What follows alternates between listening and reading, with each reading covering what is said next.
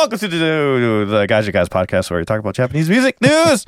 First things first, BAND-MAID. As you see, there was some clips from, that was New York City. Yeah.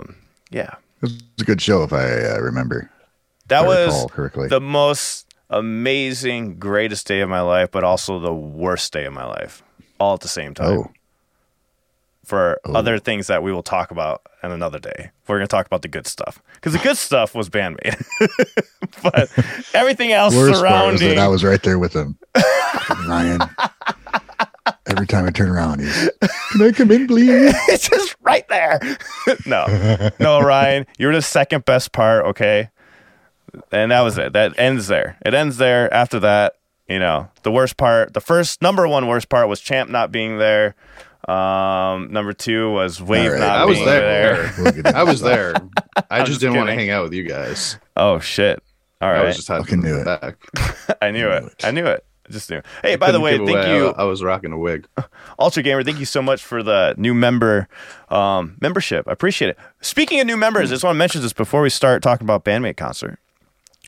I am going to be releasing a video after this announcing the winners. And if you were a Patreon and a member, you're going to be getting a BAND-MAID canvas or one of the pictures or the signed I have the pic from Hazuki from Nemophila be given away, and also the signed postcards from the VIP. So I just threw that in, and I'll be making a video later announcing the winners. I got a little randomizer thing set up for everybody that was a member and a Patreon for the past few months. Can we win these things? Huh? Can we win these things? No, you cannot win those things. Champ, I gave you a postcard. You're Not only did you give me a postcard and a hat, but I think you forgot that you put something in my trunk that night that I picked you up also. Oh, shit. That's right. We gave you a BAND-MAID poster that says Live Nation. A huge-ass BAND-MAID like 3-foot poster board. That wasn't me, though. Pretty cool. Dusty did that. So shout out to Dusty. Yeah, shout out Dusty. Dusty went up to the guard. Fiddler. Yeah. He went up to the guard and was like, "Can I take this sign?" And they let him. No shit. God damn it. So that was at the New Jersey show. Let's start in order. We've talked about LA quite a bit. We could go over it again real quick if you want.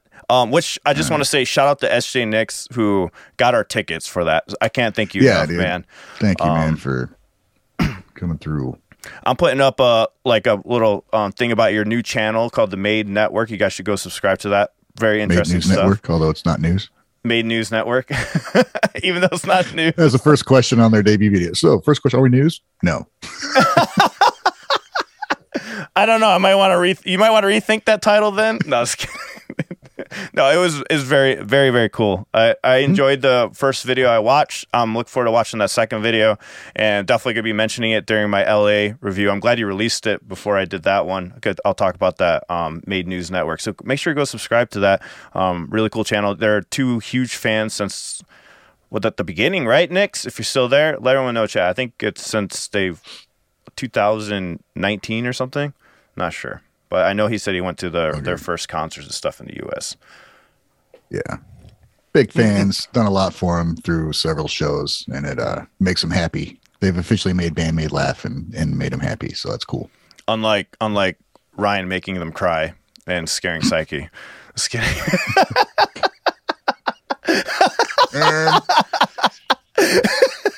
Here, let's start with LA. We'll talk about New York. Let's just go down the line. We'll start with LA. We'll do a brief recap because I know we've talked about it before. I'll let you lead this off, Ryan. Tell everyone about the LA show. It was great. I feel like I've talked about it so much. You talked about it so much. It was, but it was full of expectations and exhausted minds and legs and whatever. Overall, the show was great. Meeting everybody was great when walking up to the line, and there's people that Nix and Peter Lim, and I'm having a break right now in my brain as far as who was there. There's just a ton of people. There's so much to meet, and people that from comments, and multiple videos that you finally get to put a face to, and that overshadows anything that was kind of negative about the show initially when I look back at it.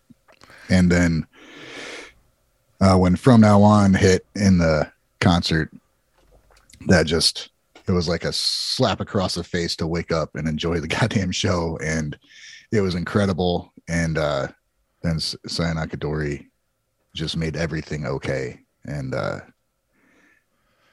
just looking back, it was just an incredible experience.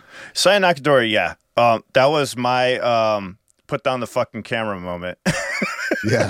That was my I literally stopped recording after that. I just was like, what am I doing? I'm right up front. Pay attention, motherfucker. Pay attention, exactly. That's what I did. Like I said, you go to so many shows. That's why I just recorded some parts and some didn't. Just have like review of the video. But yeah, I kind of gave up on that. But that was my first full concert after Aftershock, and it was a huge difference. But it just got better from there. So the first show that we all met up was in Boston, and that was Champ's first show. So Champ, you can finally talk about a concert with us on the podcast. So what did you think, Champ, seeing them? What, Philly? Wait, Philly. I didn't go to Boston. Yeah, not Philly. Boston, Philly. Sorry. There's so many shows in my head. Philly was pretty cool. Yeah, so that was when I finally met up with Ryan and Alan, which I haven't actually talked about my experience at the shows at all yet since I've seen them, because I was just waiting to kind of put together a whole ass, like, I've got literally 69 videos exactly that I took at the two shows that I went to. I had to say that because it's a funny number. Because you're a child. Yeah. But it's also accurate. So, like, why wouldn't I? Right? Facts is facts. It's facts is facts. So I haven't talked about it at all because I'm like, my video is like, I don't know. It's really messy and it's taking forever. But eventually it's going to be really good. But just to kind of go over some of the cool stuff, I thought it was all right. So first of all, I brought one of my buddies with me who was not a BAND-MAID fan. First thing he said when he walked out of there was, "That was fucking awesome. I think I got to be a new fan now." I was like, yes, this is what it's all about, my friends. This is why you have a reaction channel, right? This is why we do what we do. But it was cool finally meeting up with Ryan and Alan.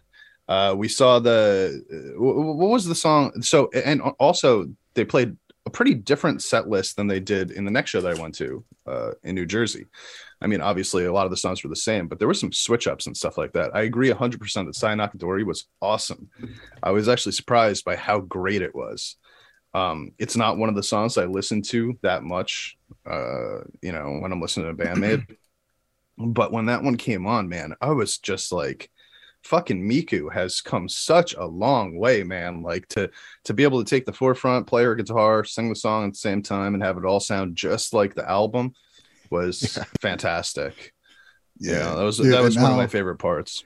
I know every time I saw it, and I'm sure when you too, when she hits the note, does her solo, and then at the end she hits that note, and everybody just cheers louder than hell, and her face just lights up because she's just so happy. It's just awesome, man. It's just cool, really cool moment. I agree 100%. Yeah, and just ultimately, like, from my first view of the show, and I stood like, so if you look at the venue, the venue in Philly is just like basic ass venue, right? Like it's a big square with a rafter over the top. And so I kind of like went down the middle and then to the left, and I scooted over to in front of Misa. So I was watching from like the bass perspective area, which did make it so that I couldn't really hear Konami that well. Like I could hear her, but like it wasn't as well as I would have liked, but I could hear everything and see everything that Misa was doing. And I feel like that was an experience unto itself, just to be able to watch her just like fucking whittle away on the bass the whole time, because like a couple of the videos that I took of her, I didn't take any full songs. I didn't want to do that. I just, because I was enjoying the show too much. So I would like pull up, oh, this is a moment that I know something cool is going to happen. I'll pull out and film it or whatever. But there were some of the videos that I have is just her spanning the entirety of the neck over and over again throughout the course of like a verse, right? Like just a verse where like in my mind she's just playing normal ass notes, but when I'm watching it, she's just sliding back and forth and back and forth and back and forth, and then playing a little thing up on the high, and I'm just going, what the fuck is she doing up there, man? Like, it is insane. Why is she putting in so much effort? You know, but it was so cool to watch it from that sort of vantage point. I didn't get over by her a lot. Now when I think in Philly, was it Philly? I was in the balcony the whole time. I think it was Boston. I walked by to go up. I went downstairs and walked by to go upstairs, and I stood there for a minute just watching her. And then she switched sides a couple of times with Konami, so I got to see it. But I wanted to get over by her. It just didn't happen. But no, it's like, so the one thing that I did notice with the two shows that I went to, it was like, if you find a good spot where you feel comfortable with how the music is being played, you don't want to move anymore. No, you know, it's like in. Yeah, you're kind of locked in immediately. And I immediately planned, like before I went in, I was like, okay, I'll do like half from the left, half from the right. You know, maybe I'll do some shit in the middle.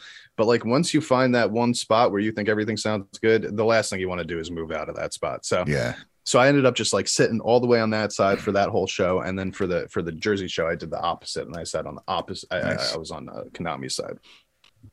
How about watching her play? You mentioned what Misa looked like playing. And Konami to me was almost just as amazing to see her play. Well, do you want to jump over to the Jersey show now? I mean, I have more to talk about with the Jersey show than the Philly show. I don't know about you. What was your favorite thing about the Philly show, Champ? My favorite thing about the Philly show was meeting you guys. What can I say? Oh, that's nice. My favorite. We went to a little after party. Yeah. So these motherfuckers were up, in their royal area, just kind of like looking down on me as if they were the fucking masters. And I was just their slave boy. But like they're up here watching from this like right in the middle, all the way at the top, and I'm like down here like trying to like tippy toe, like so I could see over people. Up in the front, but yeah, it was cool. How was the sound from up there, by the way? Fucking great. It was fucking great because Philly was like my favorite. After that, I was like, this was like sound wise pretty fucking good. I loved it because I could hear Misa's bass the entire time, and it like perfectly. Like I could hear it. I don't know. So that was the highlight. The bass was a little bit higher, so it was nice hearing like everything that was Misa's doing. So I was really locked on Misa for most of that Philly show. Okay, so you were getting the same vibes as I was then in that case, because I was just focused on Misa the whole time too. Although I will say that like I think the first thing, so after the like on a priority list of the things that I noticed about the band the first time that I saw them. One, Misa was awesome. Just that was the immediate response that I had. Two, the vocals were so much better live than I could have asked for. Like, yes. Oh yeah. Yeah, I thought, with every band ever, when they do something live, there's, you don't expect them to sound exactly the same as the record because when you record something, you record it like 10 times, and then you take the best takes. And that's what that's what you hear on the album, right? This was like a one take, obviously. You get one take to do this right. And Psyche blew me away with how consistent she was, like just straight up perfect, like the whole time, even to the point where like in the last song that I think they finished with Domination in every show, right? I think so. Every show I saw was finished with Domination. Yeah, they finished with Domination at the two that I saw. And so we're 18 songs in at this point when they start doing Domination, and there's like a specific moment in that song in the pre-chorus where she's building up to that first chorus, and the first half of the pre-chorus she goes into this she's doing her full-on chest voice, but then she hits this flip up to her head voice, right? She goes like a little falsetto, and then on the next line she switches and she takes that falsetto away and replaces it with this growl that she does. And I talk about that in my original video for watching Domination, the live one, like 3 years ago, and it's always stuck in my head because I really like that format of how she uses the switch ups right there leading into the chorus. And when they played this live 18 songs in, 2 hours later, she still hit both of those spots exactly the same as like that official live video. And that's when I was just like, damn, dude, like, that's nuts. Like, she just fucking, like, we're 2 hours in and she's still hitting every note perfectly. She did that. And then she even put every show, it was like more intense every time, like a little bit more fucking growling to it every time. By the end, it's like, fuck it, and just goes for it. It's so cool. Yeah, that's awesome. And then, show up a little bit more. Yeah.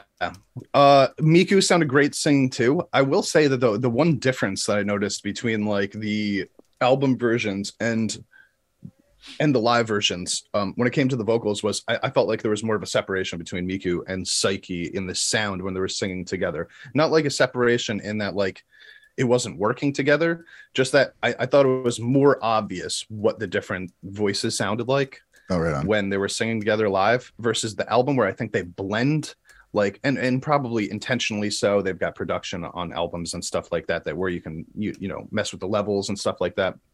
You can't do that live, but I thought it gave it more of a raw feeling, which I really like. I love raw sounding live shows, so but it still sounded really, really fucking good, them working together. Just it was obvious who was singing when they were singing. I think I realized that with Miku. I think what happens on the albums, you get like your main vocal, then like an octave vocal, and then you get a harmony in there, and they're both doing them. And Miku would sing the harmony that wasn't just the octave, copy. So she'd sing that, whatever step it was, harmony. So you hear that distinction a little bit more. Like you said, there's not as much kind of holding everything together. You get that separation. It's really cool to hear. Yeah, that makes a lot of sense. Did you notice anything like that, Alan, with the vocals? Alan might be going to the bathroom. I was no. I'm like producing. I was like, trying to keep everything up, keep it running smoothly. I was just gonna say, I agree with everything you guys were saying. As far as you guys talk about vocals, Miku, when she came in with "Rockin' Me" later on, I really loved hearing that tone in her voice, and it was amazing. I loved it. I mean, I feel so like blessed to be able to hear Saya Nakadori and "Rockin' Me" by Miku. I just like you guys know I love her vocals. They're like my favorite. I really do. I just something about her vocal style I really like. And Psyche was, I agree, the most impressive. And I realized that at the LA show. The LA show was where actually I realized that Aftershock. I'm like, holy shit, this is way better in person. Way better in person. The CD just didn't do justice for me. And we were talking about before we started the podcast. I've been listening to Domination like. I know I got in BAND-MAID, became more of a fan when Unseen World and Ryan and I were talking about it. And now I'm really, really appreciating Domination. Is actually becoming a favorite of mine. I've been listening to it nonstop lately, along with Pale Dust's new album. But I forgot where I was going with that. What did you guys between the two songs, the two Miku songs, which one did you like more? Sai Nakadori or I can't choose. They're both were equally amazing because there were two different ranges of her voice. There were two different ranges, and they showcase what Miku can do on different registers. Because it's a completely different sound when she does "Rockin' Me," and I like both of them a lot. It's really hard for me. What about you, Ryan? "Rockin' Me" was one that I was kind of like, when I first heard it, and as I've been listening to him, every time it came on, I liked it. I say this to so many songs, but I literally liked it more and more. And instead of like waiting for it to be over so I could hear the next song, I was like kind of looking forward to it. So after hearing Saya Nakadori a few times, when that came on, it was at Philly, right? I think. Saya Nakadori, yeah. I was so fucking happy to hear it, and how I don't know, man. I was way more excited to hear it than I thought it would have been, especially a year ago. But when it came on, I was like, fuck yes, I want to hear this. I didn't realize how bad I wanted to hear that song. And it was I felt similarly in that one. Oh, it was just great, man. And you're I right. will say that it's a very different way of singing, and it's like more kind of where Saya Nakadori is kind of, she's pushing her voice and it sounds great. Rockin' Me is like she's in the fucking zone. It's right in her comfort zone, so it just sounds so great. I feel like I had the opposite reaction to you, Ryan, about Rockin' Me. The first time I heard Rockin' Me, I was like, damn, this is like such an underrated BAND-MAID song. Like this should be like at the top of the list type of thing.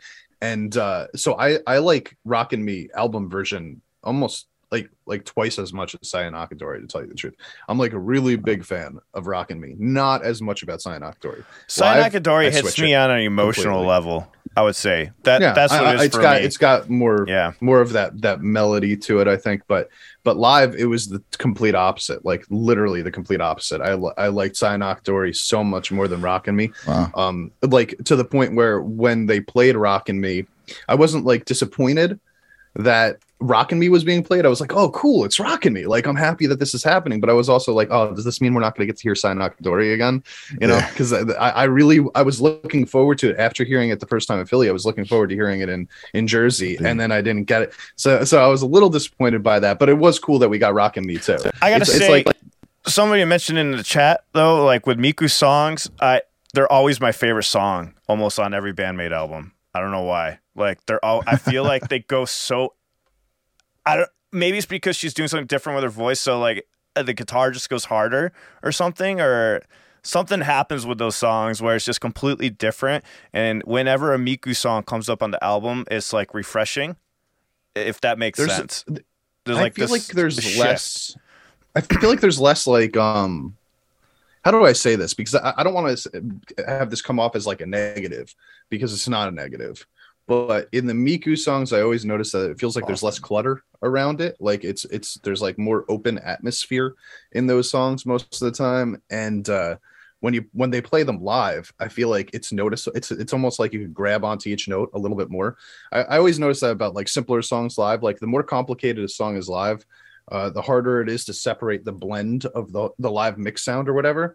A song like Cyanocadori that just starts off with the vocals and the palm mutes, you know what I mean? Like it's really obvious what's happening. You hear every note.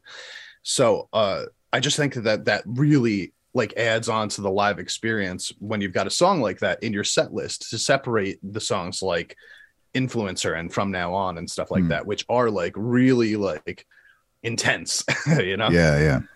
Let's just give a shout out to Makaluku, who has sent in a super chat, $10 super chat. Says best BAND-MAID content on the interweb. BAND-MAID family unite.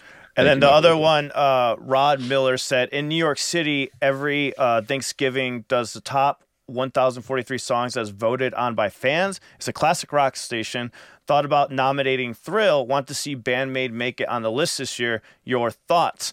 If we can get them on the list and then we can promote it over here on the podcast to get people to go over there and vote, and on our channels, of course, I'd say let's do it. If we can get them on, is there like, I'm not sure what the rules are on that, Rod. Let us know. And then we could definitely try to make that happen and get them at the top. That'd be really cool. I don't know. Manners would be pretty awesome. I can't believe they didn't play Manners on this tour. I'm really surprised by that. Isn't one of their like fastest? Oh, they did though. They did play Manners. Oh, they did?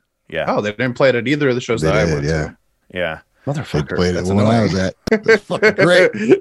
What did they replace? Like, what was there instead? Oh my god, I don't remember. There's so they many played songs. it in New York. They played Cyanocadori From Now On. They didn't play On Set. It was Endless Story, Daydreaming, then Manners. Oh, then the fucking dragon cries. I didn't hear that either. Ryan, do you remember, we haven't talked about this, but From Now On was very, very special at Boston show. I felt like it was like a little extra with the leads and stuff. I remember Ryan and I looking at each other when they did From Now On instrumental, and it just being like, what the like It moment. was so heavy. It was so good. And I don't remember. I had to go back and listen. Was there extra parts in that lead? Because I felt like there was. Like she's shredding like a little faster, or they were playing it faster. I don't know what it was. I don't think so. I think it was just her presence, man. Yeah. I mean, it's fucking crazy. It was intense. It was the best I don't know performance. about. Well, it was the best performance of From Now On. Yeah, it was the best performance of From Now On I saw on the tour. From the shows I saw. I thought the two that I saw were amazing. Like, it was probably my favorite song that they played, honestly, which is crazy. It's an instrumental. I was just talking about how great the vocals were. But it just sounded so fucking good, bro. Like, I mean, the second, and that was the song where, so I brought my son to the second one, the one in Jersey, and he's heard BAND-MAID. You know, I'll play him in the car when we're driving home and stuff like that. He's a total weeb. Like, he listens to like anime OSTs and stuff like that in his free time. So he's intrigued by it, but he's also kind of like, you know, he listens to mostly like guy vocals and stuff like that in most of the stuff that he listens to, which is kind of how I was when I was that age too. I think it took me a little while to get into the female vocals, but it was in From Now On where we were standing there and we were on Konami's side where I'm filming, and he just turned around and he looked at me and he just shook his head. That's like, awesome. She is insane, dude. Yeah. Like, and then after the song ended, I said, "Why'd you shake your head at me?" And he goes, "Because that guitar, Dad." Like, and I was like, "Yeah, I know, man." Like, it was fucking blowing me away too. And I was right next to her amp at that point. Me and her we were like 3 feet away from that amp, and it was just. For a song that's so complicated and has so many parts to it and all of these like fast guitar leads, it came out so clearly live. That was like my main takeaway about that song. I could hear every fucking note that they played. I don't know how they did that. It's such a fast and complicated song, and it just it was like, it was as if it was an album version. Yeah, it's insane, better. Dude. It's fucking insane. When I was talking to Elliot about it, I think after the LA show, I said something like, "Oh," somebody asked, "Oh, are they listening to it more?" I'm like, "Yeah, you know, he likes it. He doesn't really listen to it on his own." He's like, "Yeah, I do. I got From Now On my playlist and Santa Kadori." And he saw something else, but he loves From Now On. It's just a great fucking song, dude. He's like, "That song." They also awesome. Did I love that they did the obviously BAND-MAID live newbie. I mean, we all are to an extent. But you guys saw them a lot more times than I did beforehand. When they played Freedom at all the shows, did they always break down into the middle, that sort of bridge where everybody takes their own turn and does a solo? I don't think they did in New York. On the set list, New York and Philly doesn't have it. I think in those they did a solos, extended intros for like No God. No, they played it at Philly. They definitely played Freedom at Philly. I don't know why I wouldn't. No, they played Freedom, but they didn't do the solo. Well, no. Okay, so they did do the drum solo in Philly. I have that on film, but it wasn't to the same extent as the one that they did in Jersey, which I filmed both of them, and it was as if they like cut the one in Philly like it was like half as long as the one in Jersey or something like that. Yeah, but and like what. I was going to say, to add what you're saying, though, just it's amazing, right, guys, that they're able to do a different kind of show for everyone, because now if you just went to one show, you got a unique experience. It's not the same boring fucking set over and over again. Not that it's boring at all. I'm sure if they play the same set every time, but the cool thing is everybody will have a unique experience from when they went, so they'll have something to talk about no matter what city you're in. If you watched in Dallas, your Dallas experience is going to be way different than somebody who watched it in Phoenix, or if you watched it in LA, it's going to be way different than New York City. Like, I think that's what's really cool about the whole thing. And this is the first band I've ever seen multiple times ever. This is the most seen band I've ever seen, ever. I've never done this before. So I don't know if this is something that other bands do or not. I have no clue. I do know from when I saw them at Philly, I saw them twice, and it was pretty much kind of the same, but different songs, because Aftershock was way different than Whiskey Go-Go, but it felt like there was something unique, and they tried to do stuff with the emceeing. They did unique things on the city also, which I think a lot of bands will do, but like I said, I'm not familiar with it. I think Ryan's probably seen more bands that probably multiple times. I don't know. What do you guys think on that? Well, for me personally, I think I've probably seen, I don't know, like 20 bands multiple times, and I would say that like even a band like In Flames, what I would consider my favorite band of all time, doesn't even come close to what I saw with BAND-MAID when it comes to one, the accuracy of what they were playing first and foremost. Like there's something that happens when you go to a live show where like even if you listen to a band a lot, sometimes it all blends together, right? It just becomes one big show. It's almost like hard to pick out, oh wait, what song is this that they're playing right now? Like, you know, you're 30 seconds in and you're going, wait, which one is this? I'm not really sure, until they get to the chorus maybe and you go, oh yeah, that's right, this one. And like when I go to see these other bands, like, I mean, I could probably, God forbid, In Flames, Killswitch Engage, Black Sabbath. I've seen all these bands like over 4 times each, right? And I feel like they play mostly the same show if you see them in the same year. Like if you see them in October and then you see them in November, they're playing the same show. BAND-MAID didn't feel like that. Like I got a totally different experience from Philly than I did from Jersey, and it's not. We'll talk about the venue in Jersey in a second, because that was just I definitely want to talk so about different than everything else. But the actual songs that they played and the way that they talked to the audience, like I believe in Philly they actually had to cut a song out because the Philly audience was, because they only played 17 in Philly. I think they played 18 everywhere else, or was they played 16 in Philly and 17 everywhere else, something like that. Yeah, it started out 18, went to 17, then down to 16. Everyone was cheering for Bananas for too long. Just Bananas. I think that took some of the time. Banana. Banana. I love how they say it. It's so funny how they put the emphasis on the middle A. But yeah, lots of bananas going on in this concert, but I really felt like I got a different experience in the 2 venues, which is not something they can say for most of the bands I've seen multiple times, at least in the same year. Obviously if it's a different year, changes, but yeah, it's like at the same times it's really cool for fans because they know they got something unique, but then if you only went to one, you're like, oh, I missed this song or that song. Like it's awesome though, because you're right though, because you know, like I saw In Flames recently, and I had like one album of theirs for years and I loved it. So most of what I heard, I didn't know. So most of the variation came from the vocals, because when you hear fast guitar for 3 other bands before them, it's kind of hard to differentiate what's going on. It was still great, but yeah, being able to, you know, if you only went to one show, you saw something somebody else didn't see. So it's more of an incentive to go to more shows, probably. That's just, and they don't do that like blindly. They know what the fuck they're doing, you know.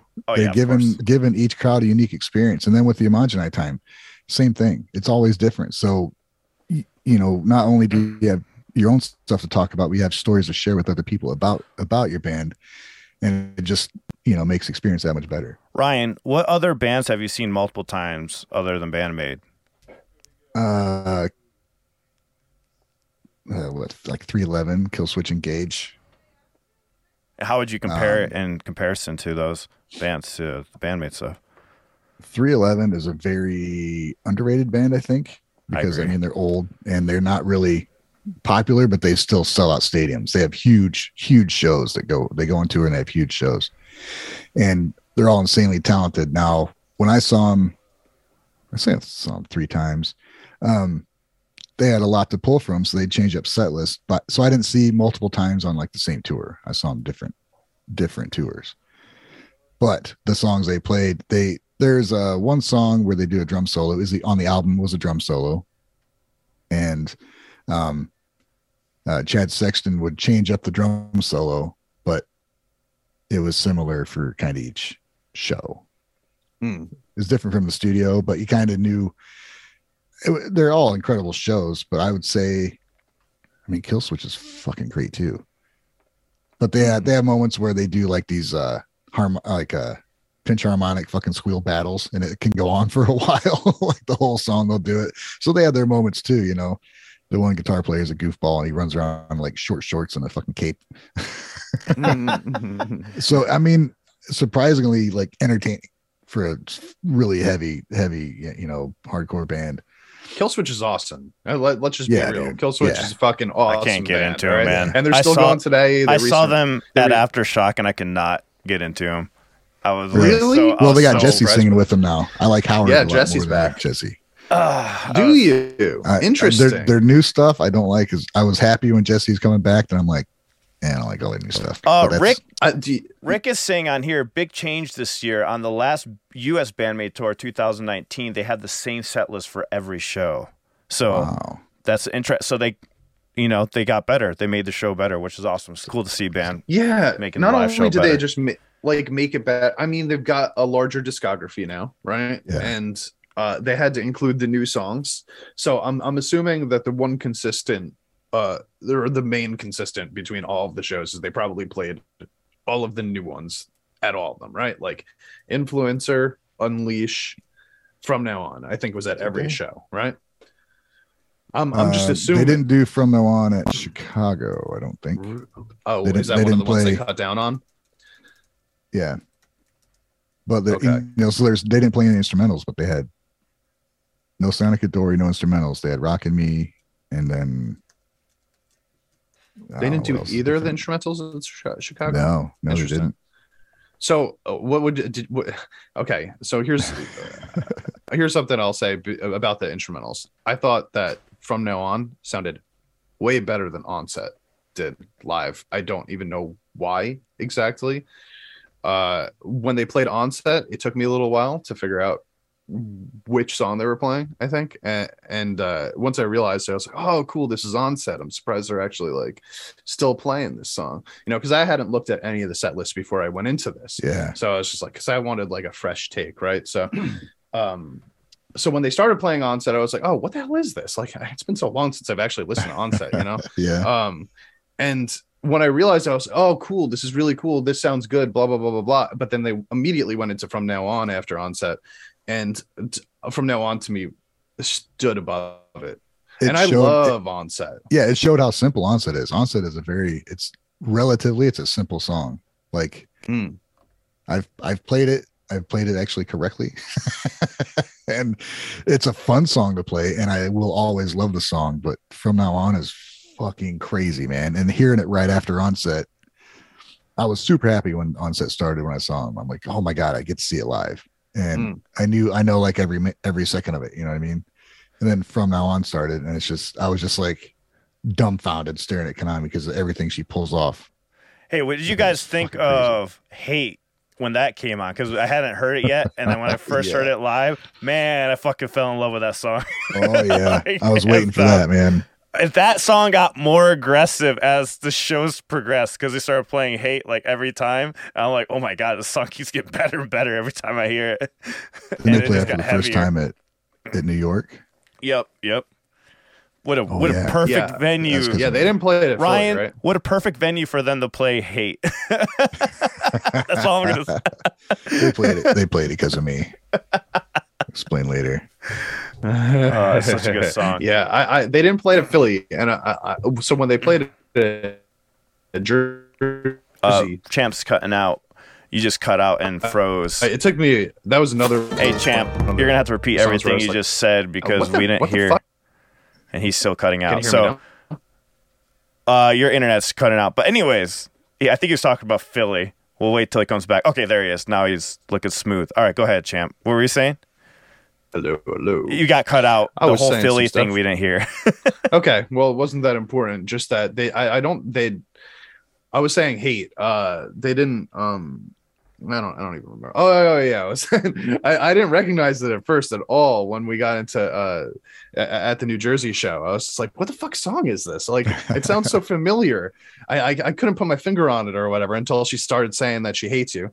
Or hates me, or whoever she's talking to, right? And then I was like, "Oh, this is fucking Hate, bro!" And then, like, as soon as I realized it, I got like super into it, And then by the time the song ended, and she's just like, "I hate you, I hate you, I hate you," I was just like my fist pumping in the air. Yeah, I hate them too.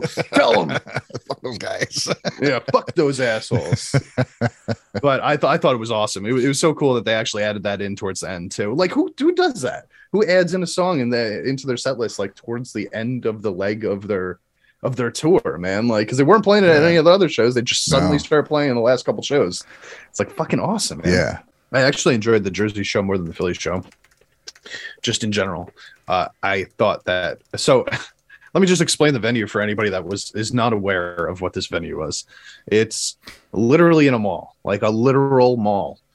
It's called the American Dream Mall in Yeah. New Jersey. And it is like the fanciest mall I've ever been to. I mean, you like walk in and there's like golden sphinxes like greeting you at the door as you walk past Saks Fifth Avenue and Gucci and all this fucking crazy ass expensive stuff, right? So you're walking through this golden palace to eventually lead you into the most colorful room in the entire world, to the Nickelodeon universe, right? So you walk through this fancy mall, you get to the Nickelodeon universe. Now there's like colors splattered all over. There's a fucking theme park in there. There's a roller coaster literally just in there, and all these other rides and shit like that, right? The roller coaster is almost directly above the stage, like the way that it swoops around, it like goes above the stage and stuff like that. And because of the formation of this area, there's no walls on the sides, there's no ceiling, everything is super far away, right? So my immediate thought was, wow, they just built this little stage in the middle of this fucking mall, and there's no way that the acoustics are going to be any good. There's no walls to bounce anything off of. It's going to just spread everywhere, right? I was 100% wrong about that. The actual sound itself was probably better than the Philly show. Wow. It kind of blew me away. I thought that everything. Alan, you saw the first half of it. What'd you think of the sound at Jersey? I didn't think it was as good. It felt like LA but times 4. And it was like, was it really loud, or was it just it was really quality loud. If you're right in front of it, you could hear it very well. Everything was really good. You walk away just a little bit though, it was very, very echoey. Champ was further up front. I was in the back on a podium and looking out to the crowd, and it was still good. It was very loud. It was the weirdest venue ever to me. Weirdest ever. There are people literally riding the roller coaster as the show was going on. Oh, so seriously. it's like they're playing music, and you see these people above you just or whatever. They had to talk about it, like BAND-MAID was, they basically were forced into talking about what was going on, because there's no way that you don't see what's happening there, right? But it was cute. Like they were talking about, they wanted to know who was going on the roller coaster with them afterwards and stuff like that. So it was just a really intriguing place to see a show. I've never seen a show in a venue like that before. Now, Alan was towards the back and standing on a podium. I was like right up front. The sound right up front was perfect. Now, because of the acoustics and the lack of the walls and stuff like that, I didn't venture out. I didn't want to move. I didn't want to lose my spot. I had, pretty much everywhere I walked in that place, somebody would be like, "Hey, Champ, what's going on?" Right? So there are people like in the middle of the crowd, like these two guys. I'm standing on the side, and these two guys are like, "No, Champ, come over here, like get closer, blah blah blah." So they gave me their spot, and that was really nice. I'm sorry, friends, I forgot your names, but I really appreciated that. And so they brought me and my son in to watch from like right in front of Konami's amp, and from that perspective, the sound was flawless, 100% flawless, to the point where, like, even though Misa was on the other side, I still heard everything that Misa was doing. I heard everything that everybody was doing. That was one of the best sounding shows that I've been to in a really, really long time. And I can't even explain to you why acoustically it worked so well, because logically it doesn't seem like it should. Alan, obviously, he had a little bit of a different experience. I guess it's all determinant on where you were standing in the audience. But I just thought it was so fun to see everything up close like that. And the venue did allow for you to, unlike a lot of the other venues that I see bands at, you don't have to be shoulder to shoulder if you don't want to be. You can spread as much as you want to. It was as comfortable as you could be watching a band at a venue, quote unquote, a venue, right? So it's like, it had its pros and cons. Obviously, it changes the sound depending on where you're standing. But like, if you get in the right spot, it was 100% flawless, and I loved every instant. I like that show more, for sure, just from a sound perspective. There was this one moment, I will say, that I locked eyes with Miss Konami. See, I didn't get to have this this up close and personal experience you guys had to have. So I had to like invent my Ryan own. Ryan really locked eyes, like for real locked eyes. Yeah, they like locked eyes and like start crying and like, you know, blah blah blah blah blah. Mine was, please notice me, please, for the love of God, I'm standing right here, please notice me. And in the middle of one of Konami's solos, because I was so close to her, right? Like in the middle of one of her solos. So she walks up and she's standing on her amp. She puts her foot on her amp. And I'm just like freaking out. I'm just like, this is fucking awesome. And I noticed nobody else around me is even moving. I was like, what the hell is going on right now? And she looks at me and I just said, Konami, I fucking love you. And I made a big heart. And she like, she was like staring at me while she was playing the solo. And then she just like gave me like a quick like smile and a nod. And then the guys next to me were like, oh, she noticed you, man. And I was like, yeah, I know. Type of thing, but it was just really cool, man. Like, and I thoroughly enjoyed and the ease of access to the venue. I got to mention it once. The parking lot was literally like 5 feet away from the actual the mall itself. So of all of the shows that I've ever gone to, there was no there was no waiting. You know what I mean? Like there was no walking far to find the place or anything like that. It's nice, like you walk right in and you're at the show. Fucking amazing, right? So ease of access. I mean, one of the best shows that I've ever been to, right there. Awesome. But yeah, that's pretty much all. I met Captain Dusty over there. I met Alan was over there, and I took them back to their hotel afterwards. And my son, like I said, my son came with me this time. This was the first concert that he'd ever been to in his whole life, not just BAND-MAID, just any concert ever. I'd been trying to get his mom to let me take him to a concert forever. She finally said yes. I finally took him, and he had just the best experience. And as soon as I dropped Alan, you, and Dusty off at the hotel afterwards, he said, so are they coming back? And I said, well, yeah, of course. He was like, are we going to see them again? I was like, yeah, sure, if you want to. And he was like, cool. And he goes, are there any other bands coming? I was like, Nemophila is going to be here. And he was like, oh, Nemophila, let's go to that show too. And I was like, all right, man, I built it. Like I built this with my own 2 hands. Here he is. He's becoming one of us. So that was ultimately, as much as I love the band and I love meeting you guys, like the most fulfilling experience for me was to introduce my son to great music, great live music, and have him have such a profound and positive experience with it. It was just like, it warmed my heart, man. It felt like I did some dadding right, you know? Cool. When I took Elliot to his first show, we went and saw In Flames. And so he was, I mean, Vendetta was already playing when we got in there. And I walked in first and I turned around. I just want to see him feel music for the first time like that. And he walked in and he just got this huge smile on his face. Like, what is this? Cause he never heard volume like that. Yeah. And then, so we, 4 bands, 4 heavy fucking bands, way heavier than he usually listens to. And he loved it. I had him get in the pit. Go ahead, man. You're still like, your bones will bend at this point. But it wasn't that crazy, man. They just went around a few times. He came out. And so when we went to see BAND-MAID, I was like, well, I said, what do you think, man? How's it compare? And he's like, oh, I like this better. Like he liked BAND-MAID better. I think it's just, I don't know why, I think it's just, it might've been more fun and easier to kind of follow the music. Yeah, probably. But it's a completely different environment. But yeah, it was. Yeah, I did notice like the there was no like pits, at least not at the shows that I went to, right? Like there was like a quick little like mosh pit circle thing that started for like a couple seconds and it was over, right? But yeah, the main thing that I noticed was, and also by the way, the demographic at the 2 shows I went to were very different, like vastly different. Yeah. And I know we talked about this at Philly, because when I went to Philly, it was just like, it was a bunch of us. It was just a bunch of like older white dudes, right? Like, and you guys were telling me that like the night before or whatever, that in DC or whatever, was like a totally different experience. Yeah. There was like, the demo was split more. There was, the shows themselves were different, but it was, because I think by even Boston, it was probably one of the most diverse crowds.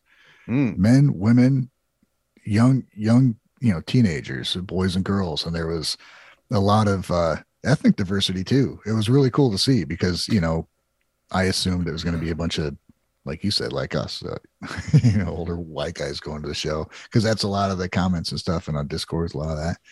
But as it got closer to the show, more and more people started joining the Discords, and it was really cool to walk up and just be like, "This is a very good. It's a wide swath of culture going to see these shows, and it's really cool to see, because there's people from all over the goddamn world coming just to see them."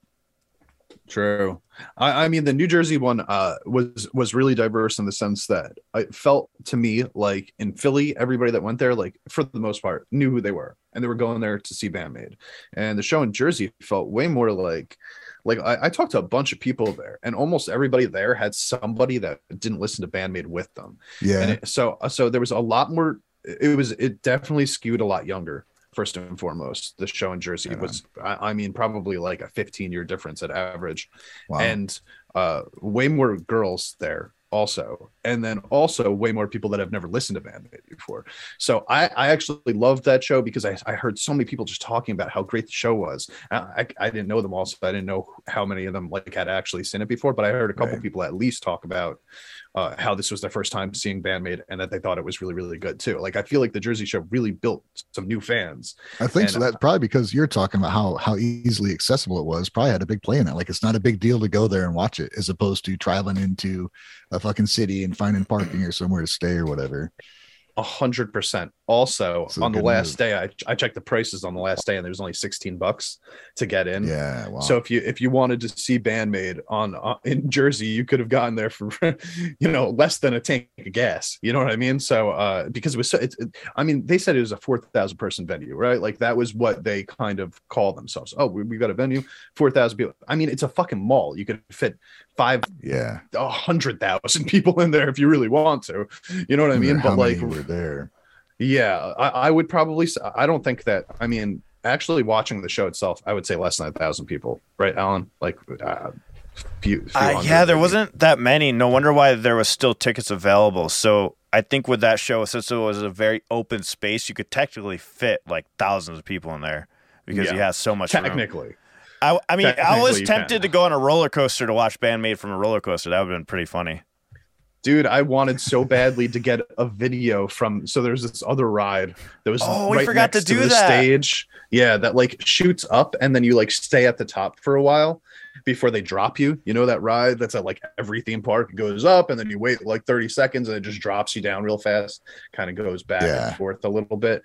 I so badly wanted to get on that fucking ride and film them from there, because you would have gotten like this high angle shot directly down onto them, but I didn't want to lose my spot. So I wasn't willing to like, wait or whatever, like, miss any of the show in order to do that. But it would have been a really cool photo opportunity, I think. And there were also like, because there was a balcony behind them, there was like some people, I don't know how they got there, but there were some people watching from behind and looking down. I thought that would have been a really cool experience also. Like, just the bird's eye view of the concert type of thing.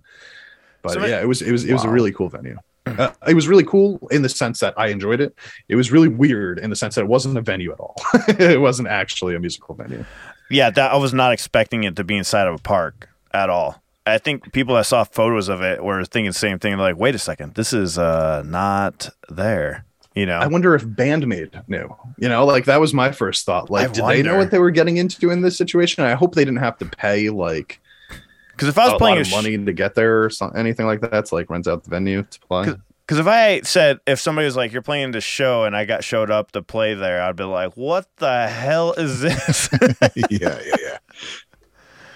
Seriously, that'd be weird. So how do you guys, so there's a lot of like controversy back and forth between fan cams. And obviously, Ryan, I've had experience in both ends with dealing with fan cams where Ryan has been blocked off by a fan cam the entire show.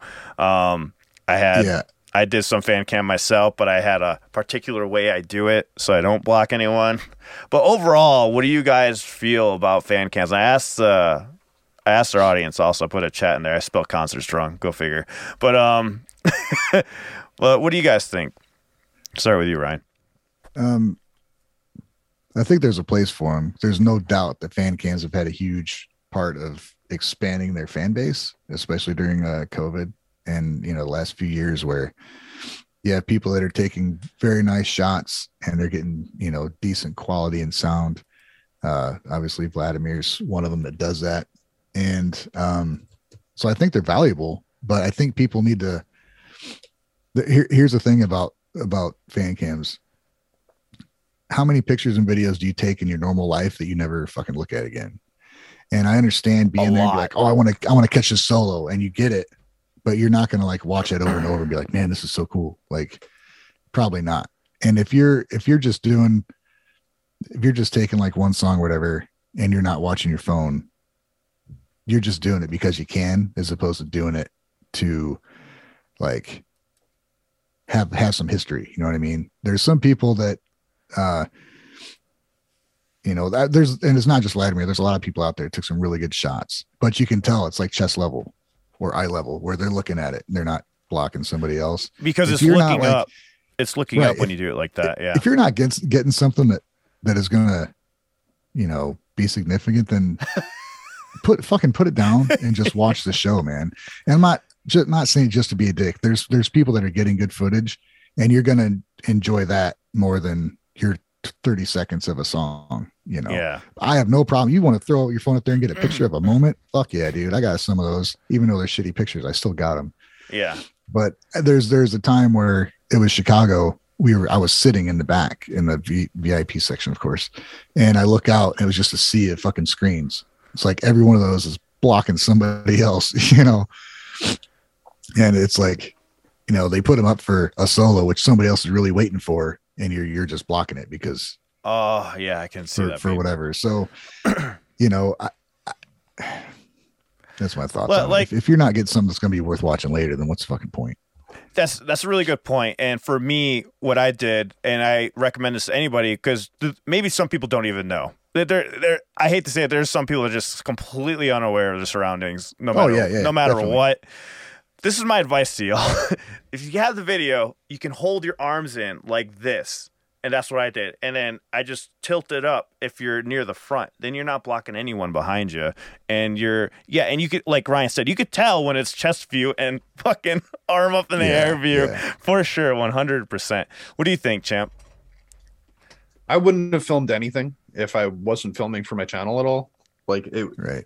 I'd prefer to just be in the moment in general. But I don't really... I mean, it was so prevalent in the two shows that I saw, people filming the shows. And then even before that, I mean, the amount of fan cams that were on YouTube that I was getting recommended, it was just like dozens and dozens of them every day. Too much now. Yeah, it just like it diluted it for me. I didn't watch any of them. I just chose not to turn on any of them because, again, I wanted to be like kind of surprised and in the moment the first time I went. But it's hard to complain when there's like everywhere you look, they are. They're there, you know, it's just a part of the atmosphere at this point. I will say it was a little agitating, you know, when you've got somebody that's like, you know, 6'4", standing in front of you, and then they're also holding the phone over their head and they're blocking like you know, a fucking 7.5 foot vertical. I want to do that to like, troll someone now, just for fun, just be like, nobody can see that. I'd probably completely cover Miku if I did that. Well, and like Alan said, there's some people that they may not think about that. They're not doing it to be dicks. They're trying to get a moment for themselves. But if you're like this, then you got not only whoever can see above you is getting blocked, but there's 2 or 3 people on either side of you that they're trying to look between your fucking head and your elbow, or they gotta try and move, which is, you know, it's I don't know, man.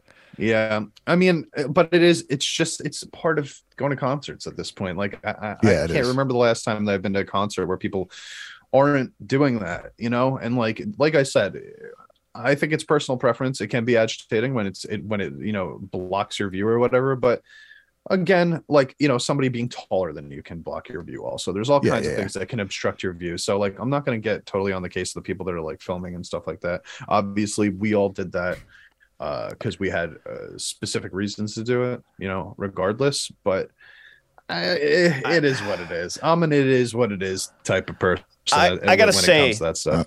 Like, from doing these shows, I learned a lot. Like, for me, I've never been to this many live concerts and never went to a lot of live concerts because I've never been a fan of going to live concerts. this is the first band like that's motivated me to actually go to concerts, and mainly is because of meeting everybody. And that was exciting to me to like talk with other people about the band, because other bands I've seen before, I'd always go by myself. I could never get a friend to go, and that was the best part of it. So for me, it was like a lot of learning experience, like when to film, not to film. You know, I already knew ahead of time, like make sure I'm not fucking being an asshole, and just being respectful, you know, just being respectful of the people that are around you as much as possible. And then, you know, guys, don't get mad. Don't assume. There could be a reason why. What I tell everyone, tap on the shoulder, hey man, you're blocking my way, goes a long way. A lot of people just stand there and get angry and upset and do nothing about it. Honestly, just tap them and be like, hey, you know, if you don't mind, I can't see that well, you know, do the motions, do it nicely. I guarantee you they'll stop doing it. I did it for my wife at the Avatar show, and they gladly put it down because she's shorter. Then after that, I put it on my shoulders because they let us do it there at the time. But that's besides the point. I've never had anybody say, fuck you, no, and kept filming yet. I've only asked 8 people total, so it depends. And let's follow up on that in general. I felt that at the 2 shows I went to, especially Philly. I mean, if you've ever spent any time in Philly, you know that it's not exactly the nicest, not nice as in like dirty. I can see over everyone at Philly, so. The people in Jersey, and I mean in Philly, can be a little bit short-tempered. Let's just say, right? Yeah. And but inside the venue, with those people, I had the same experience that I did in Jersey, where people can also be a little, you know what I mean? But everyone was so polite and respectful of the band and the people around them. It was like something to marvel at. Honestly, it's something that we shouldn't just gloss over, because I've been in a ton of shows where people can be rude and obnoxious, and like, you know, you find that person that's in the pit that's just, you know, there's no pit, but they're throwing their elbows and knees around anyway, like trying to, like, you know, knock people off their feet like a douchebag, right? Like there was none of that here. Every single person, like when BAND-MAID went to talk, everyone shut the fuck up. You know what I mean? They're like, we're listening to you. And even there were some moments where I am sure, because I didn't also, nobody understood what the fuck they were saying. Like there's a couple moments where like they're like their Japanese is or their accent is a little bit too thick, and you know that nobody understood what they just said. But everybody still responds in the appropriate way as to like what they should have responded anyway. It's just so polite. There was a couple moments, I think it was DC, where Miku mentioned Abraham Lincoln. And everybody's like, what? Like, and she knew like it didn't land, like the joke didn't land, and she's like, let me see. She tried to like, say it again. And I'm like, we should laugh. I know we don't know what's going on. We should laugh. Everybody's gonna laugh along anyway, though. Everybody's playing along. Remember the clam chowder? Where was it? The clam chowder joke. She added something different for every show. Oh yeah, it was the cheesesteaks in Philly, but everybody did respond to the cheesesteaks. They were like, hell yeah, we love a good cheesesteak over here. Last comment on the fan camp thing, just a warning to people, it's technically not allowed at a lot of these venues, and they can go take it down from your YouTube page, just giving you guys all the heads up. And because somebody was mentioning about having a fan cam area, it's because technically it's not allowed, but nobody enforces it. That's the problem. They know everybody's got a fucking phone. What cracked me up is like I had my Canon camera I have here. I intended to take a bunch of interviews and shit, and I'm just not that dude. I just didn't do it. So I'd bring it with me, and I have to like stash it somewhere for the show because I couldn't bring it in. It's like no professional cameras. It's like, dude, everybody's phone here is going to get just as good a footage as my fucking camera is. You know, it's like there's got to be a point where they're going to realize, well, like if everybody had a camera like mine, you know, look through it, see what's being filmed. It'd probably be better for everybody around you. Yeah, the new phones like record shit in like 4K. You know what I mean? Yeah, like it's gonna look fucking great. It's gonna sound great regardless. Shouldn't matter what kind of cam you're rocking in there. I would say that like if there was a designated area for filming, that they did allow for, like, say this is the only place that you're allowed to pull your phone. I feel like nobody would go there. Nobody would be in that area because who wants to be surrounded by other phones? You've had a few dedicated people that would get like a quality shot, and then not a sea of shit to wade through.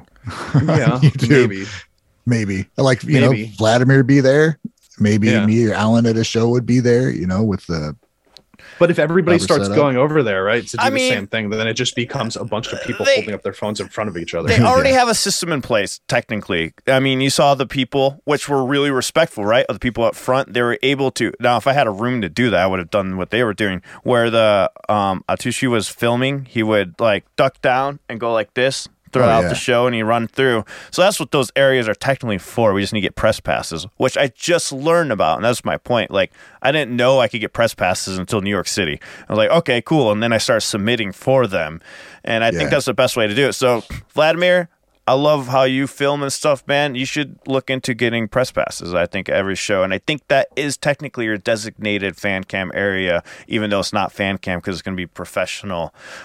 Just getting the permission. If you get that, then you don't have to worry.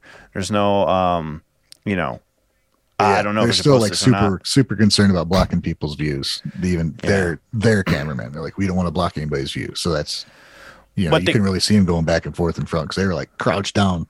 Yeah, they're like da-da-da-da, like going back and forth. Yeah, I'm like, I couldn't run across there, crouched out of the way anyway. Ryan could not get in there. I was like, nope. What, you didn't want to bend down? I couldn't do it, and run and across? I would have to dodge people. Yeah, what's this idiot doing? Ryan, I'm so curious. Well, one of the shows we haven't talked about yet, I didn't get a chance to go to this one. Neither did Champ. I want to know about the Chicago show, man. How was that? I haven't even watched fan cam the last yet. stop in their tour, right? Yeah, last stop in the tour. How did that go down? And I hope people put on a blast for them to come back for more, Well, I mean, it was, I can't say the same thing I said about every show. It was great. They didn't play the instrumentals. They didn't play Sonic Katori. They changed special? Up like with Psyche's Japanese lesson. It was Miku instead of Konami. It was a lot more different than I think other shows were different each other. And we were all hoping for like About Us or something big like that. It didn't happen. But you know what? They were, like I was talking about Psyche's vocals, how as more shows happened, she was more and more into it. She was into it and put everything she had into it. And I don't know, man. It was great. The sun off was great. The crowd was great. You could tell they were, I was sitting a decent, I was behind everybody standing at a table because I got lazy. And but there's accounts of Akane repeatedly having to kind of wipe tears out of her eyes because she's getting emotional and Miku and Konami and stuff. So they definitely felt it, man. They felt the love of all the fans because it was just given to them at every show. And I know they saw a lot of the same people up front every time, and that they see that and they love that too. It's to see that amount of dedication coming from when you travel across one huge country from one side to the other, and you see some of the same people, everyone, but you also see a huge diversity in the crowd. I don't know how that's gotta it's gotta feel great, And the response is when Psyche says jump, you fucking jump. When she says clap, you clap, And the Imaginary time, it was just, I don't know. It had to be, we gave them everything we could. Yeah. Was that part in that case, was it more special for that show, that Chicago show, since it was the last one? I don't know, man. I think they just did what they do, but it was just everybody knew it was the last show. Yeah. You know what I mean? They still they changed it up to be more specific for the show, but different where they were and talking about Chicago. And how'd you feel when it ended? That must have been bittersweet for you, like because it's the last, because you were there for the last one. So yeah, it was. I missed. I wanted to be able to go up and see some of the crew again because we talked with them quite a bit in New York and Boston. It just didn't happen. And then the way the venue was laid out in Chicago too is once everybody was in there, you couldn't just get around. Yeah. So I was disappointed in myself for not like making an effort to talk to Atsushi again or somebody, but it was kind of bittersweet. It was just like, man. Yeah, I can't imagine. We had that special moment, and then like I couldn't follow up with anything. It's like, well, I guess that's it. At least the moment will live forever, my friend. Yeah. I'm no way complaining, but it was just, it's like I didn't want to accept it, I guess. It was strange. So let me ask you guys something. Oh, go ahead, Alan. I was going to say, before we're going to talk about the GNR show. Of course, none of us were able to go there. And we're going to talk about the BAND-MAID shows again with Wave. Wave was sick, so hope he feels better. So I'm wishing him the best and he's get better. I forgot to mention why Wave is not on here. And I have a feeling I'm about to say the same thing you're going to say, Champ. I'm not sure, but let me know if I'm wrong. I was going to say, let's just wrap this part up and we'll move on to the GNR show and just give our overall thoughts of the concert. And I was going to start with you, Champ. Or is that kind of what you're going to say? I was actually going to ask about the GNR show, yeah. All right. So overall thoughts, give your 1 minute rating. Go. Of the GNR show? I didn't see it. Of your BAND-MAID experience. Oh, we're wrapping this up. Okay, wrapping it up. So, all right, 1 minute thoughts. Absolutely fire. Enjoyed pretty much every moment of it. I think my favorite song that they played overall at the two venues was between two of them. Either Domination or Influencer. And, like, From Now On was amazing, don't get me wrong. Like, I know I was talking really highly of it, but without the since there's no vocals, I want to give credit to the ones that do have vocals in them also.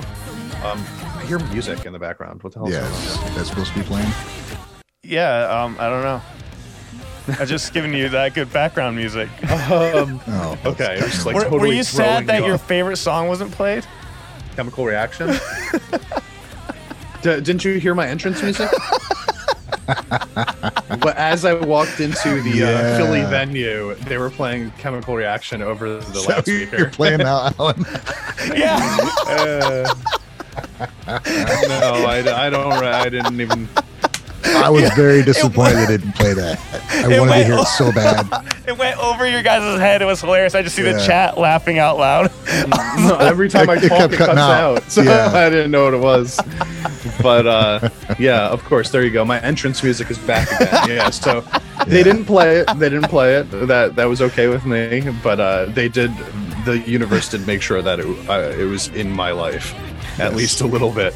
But yeah, ultimately, great concert, great, just overall positive experience for everybody that I was with, that was involved, and I just, I'll do it again next year if we can. Are you sure? Are you going to go to more shows next year, Champ? That's the question I have for you. More than the two? Yeah. Would you go to more than two? I mean, it's a lot of effort, man. I mean, listen, I love concerts. I love seeing the bands that I love, right? Like, and ultimately, I will see them multiple more times in my lifetime, probably another 10, 15 times. But in the course of one tour, I'm cool with two, maybe three, to be totally honest. Yeah, I don't know if I'd see as many again. We'll see what situation is when it arises, but. Yeah. Ryan, you're going. We're going to all of them next time. I think that it's going to be bigger venues too. So we're going to have to be one of the fucking Dawn Patrol and be there like crazy motherfuckers in the morning. Because there's going to be a lot more people at wherever they play. Yeah, for sure. So I was going to say, we'll jump onto the GNR show. They had put a sample up on the site. I'm going to play that real quick. And to me, it looked like quite a bit of people. I can't really see it. Ryan has a little bit more information about it, but let me play this little clip of the GNR.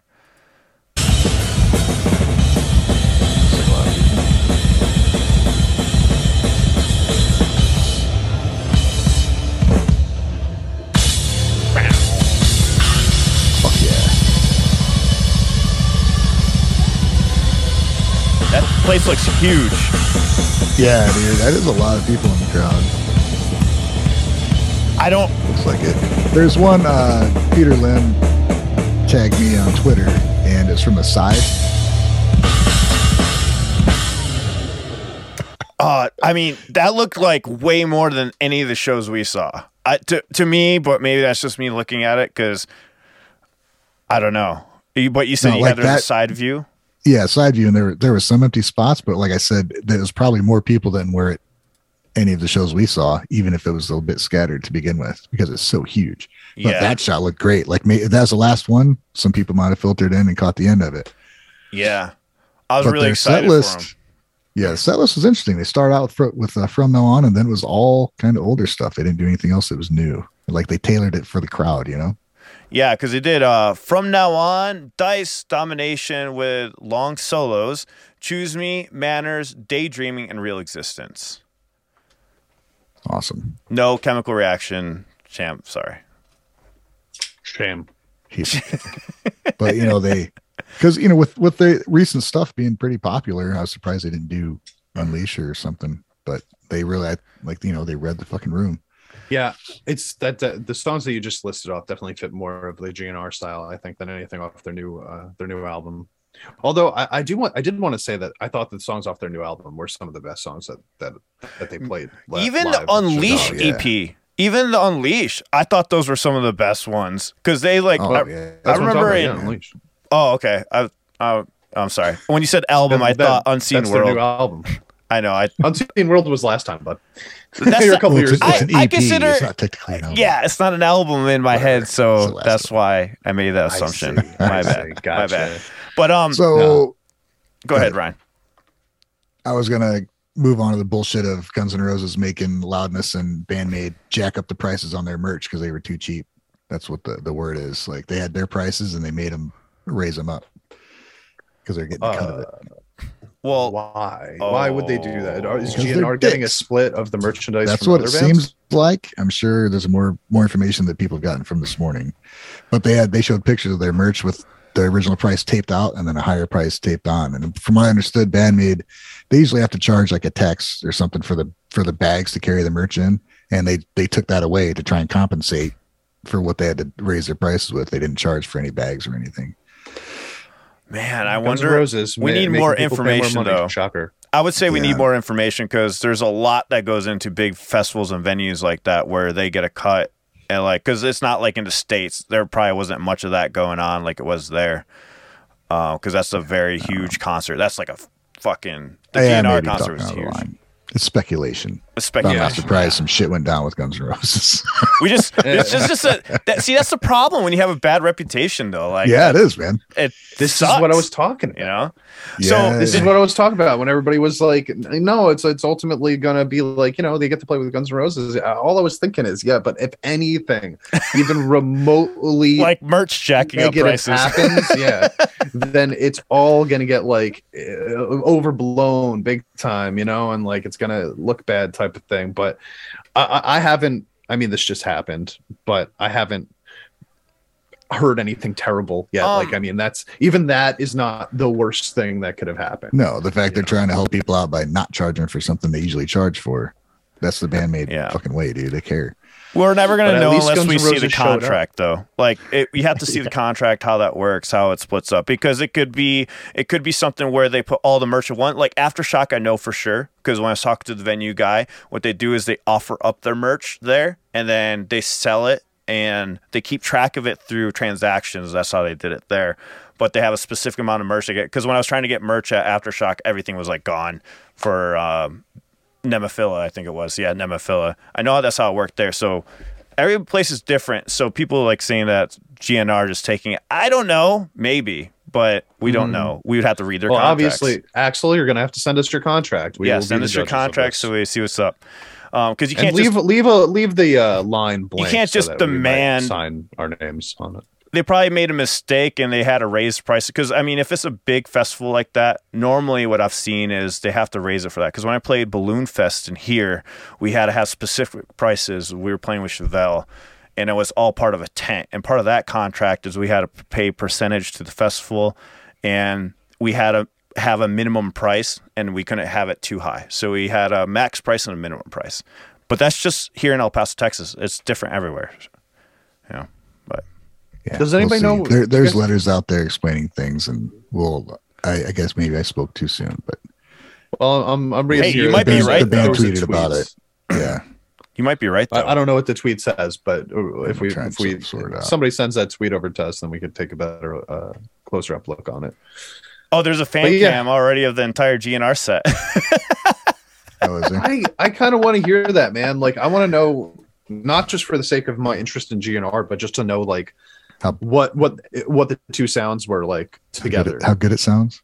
Yeah, like did BAND-MAID? It's a totally different venue, right? Like, did BAND-MAID sound better than GNR? You know what I mean? But like, also, did GNR just sound good at all? Yeah, people are going to think that I hate GNR. They're one of my favorite bands of all time, guys. I'm just very, very, 20 years of disappointments will do that to you. 20. That's a long time. You make me feel better about the Maximum Hormone situation. It hasn't been 20 years yet. Once it hits 20 years, I'm dropping them. I'm kidding. All right. Cool. All right. Well, I hope we see some clips from that, though, eventually. Yeah, for sure. We'll look into it. Ryan will. And we were just talking about the fan cams, like, we were just talking about the fan cams. All I'm thinking now is I want to see a fan cam from that show now. Brian says, judging by Twitter, there are a lot of new BAND-MAID fans thanks to GNR show. So, awesome. Hey, at that point, if it is true with the case of the money of GNR asking for it, fuck it, it's worth it, right? Yeah, and merch. That's the way I look at it. A merch my point is not the worst thing in the world. Right. My point was that they were, once they realized that they stopped charging for something they usually charge for, just to try and make it right. That was my main point. Yeah, I agree with you, Ryan. It wasn't the band's decision. Okay. You're saying like people were like, I don't know if it was anybody's BAND-MAID's decision, maybe. I don't know, dude. I should shut up about it, I guess. Again, speculation. Let's just be clear. We speculate a lot on this podcast. I get what you're saying, though, because I could see some BAND-MAID fans being like, what the fuck? Why did they raise the prices on us when ideally it probably wasn't them at all? And most of the time it isn't them. That's what I think you were getting at. Yeah. Oh, sure. And I hit I don't know. Banana. Speculation, guys. Speculation. It's okay. People will still take this as facts, and that's fine. Because maybe they are facts. Should we talk about the other news that's not? Yeah, we got Japanese news. Okay, here we go. Here's a tweet from BAND-MAID. All right, go, Ryan. From the BAND-MAID tweet. It says, regarding the BAND-MAID product sales at today's Guns N' Roses Japan tour, some product prices have been changed due to the intention of the sponsoring artist side. So those who purchase will receive a special shopper, a bag. In addition, the start time was changed due to the circumstance of the event, and sales have already started.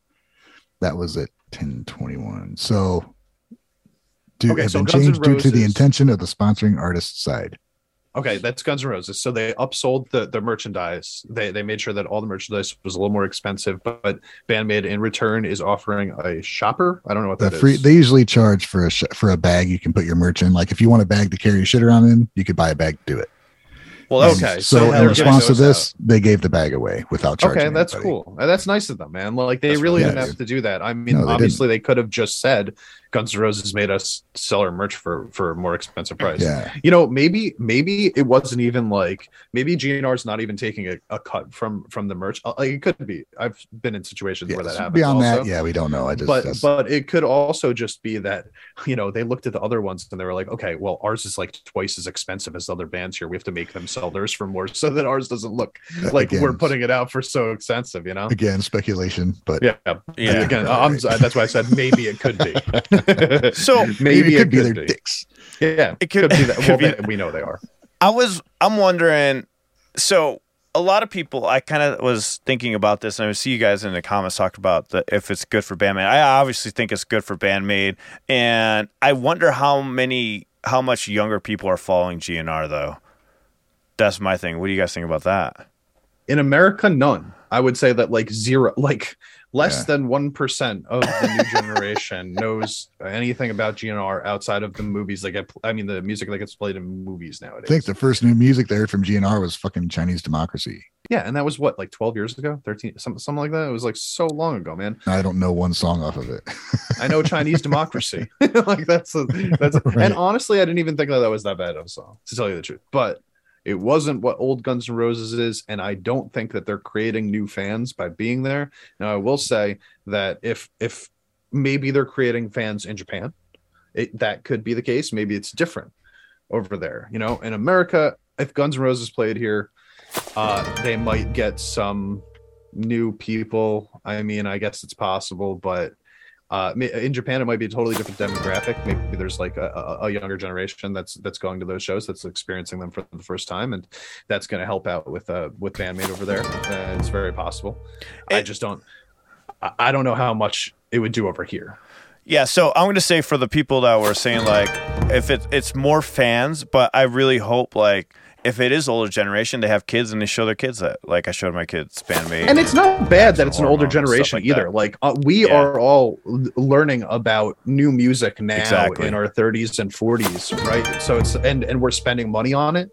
You know what I mean? And we're going to the shows, we're buying the merch. So obviously, like, it's not bad that it's an older generation, older demographic that would be getting into this a band like a Guns N' Roses, and then therefore also getting into BAND-MAID from the show. But it would be nice if a younger generation was getting into them also, so that they could show it off to their friends and it could become more pretty sure BAND-MAID wasn't the plan the whole time. They added them like, hey, these guys just did a tour, it sold out, let's fucking put them in front of these guys.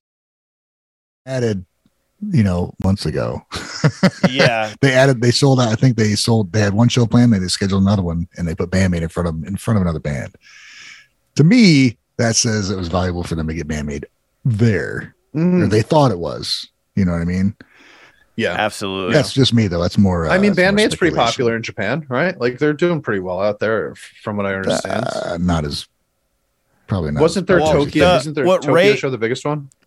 What people are saying is like they're not as big as in Japan as they are in the US. I don't know how true that is. Well, according to Ray, he says that's the case, and according to some interview questions, like from Nemophila, they were saying it's not as big over there. And I can't remember. I think there's a question we asked, right, that was similar to that, and they said it's not as big over there. Didn't say that? Yeah. It's not that popular. It's not that popular. That's so interesting. Yeah. I get a lot of people that comment on mine from Japan, like, thanks for introducing me to this band. I'm like, what? You're welcome. I mean, that's like sort of like the whole problem, right? Like, because I think about BAND-MAID, right? And like the demographic that they target, and like how they can become, this band of a generation, which is what I think we believe that they can be, right? And if you look at America, this music just doesn't exist. It's just not it's not out there. It's not popular. If it is out there, nobody really knows about it. And it hasn't been for decades at this point, right? Like rock and roll music. Obviously BAND-MAID is integrated a lot of sort of progressive sounds, also progressive rock, progressive metal into their classic rock and roll field. But I still ultimately, at the end of the day, consider them to be a modernized classic rock band. And classic rock just isn't here, man. Like the people that are listening to it are us, the people that knew that it existed back then and are still enjoying it from that perspective. But the differences we saw in the demographic at the live shows is kind of significant, I think. I think maybe because they're not old guys that are trying to hang on to their fitness playing this kind of music, that it brought in some younger people that hopefully, I mean, it could get them into other shit they hadn't thought of listening to, So I think as right as you are, there's also the fact that there was a surprising amount of young people at the shows. Yeah. I saw a more younger crowd at New Jersey show. I think that's the most youngest I saw. Yeah. Which was really cool. I think that ultimately, like, it's not a problem with the music or the bands, or it's a problem with God. This could get, I'm not going to get totally psychological on you guys, but I really think that it has more to do with what is popular in the mainstream, the zeitgeist, removing that style of music from it so long ago that nobody is interested in bringing it back.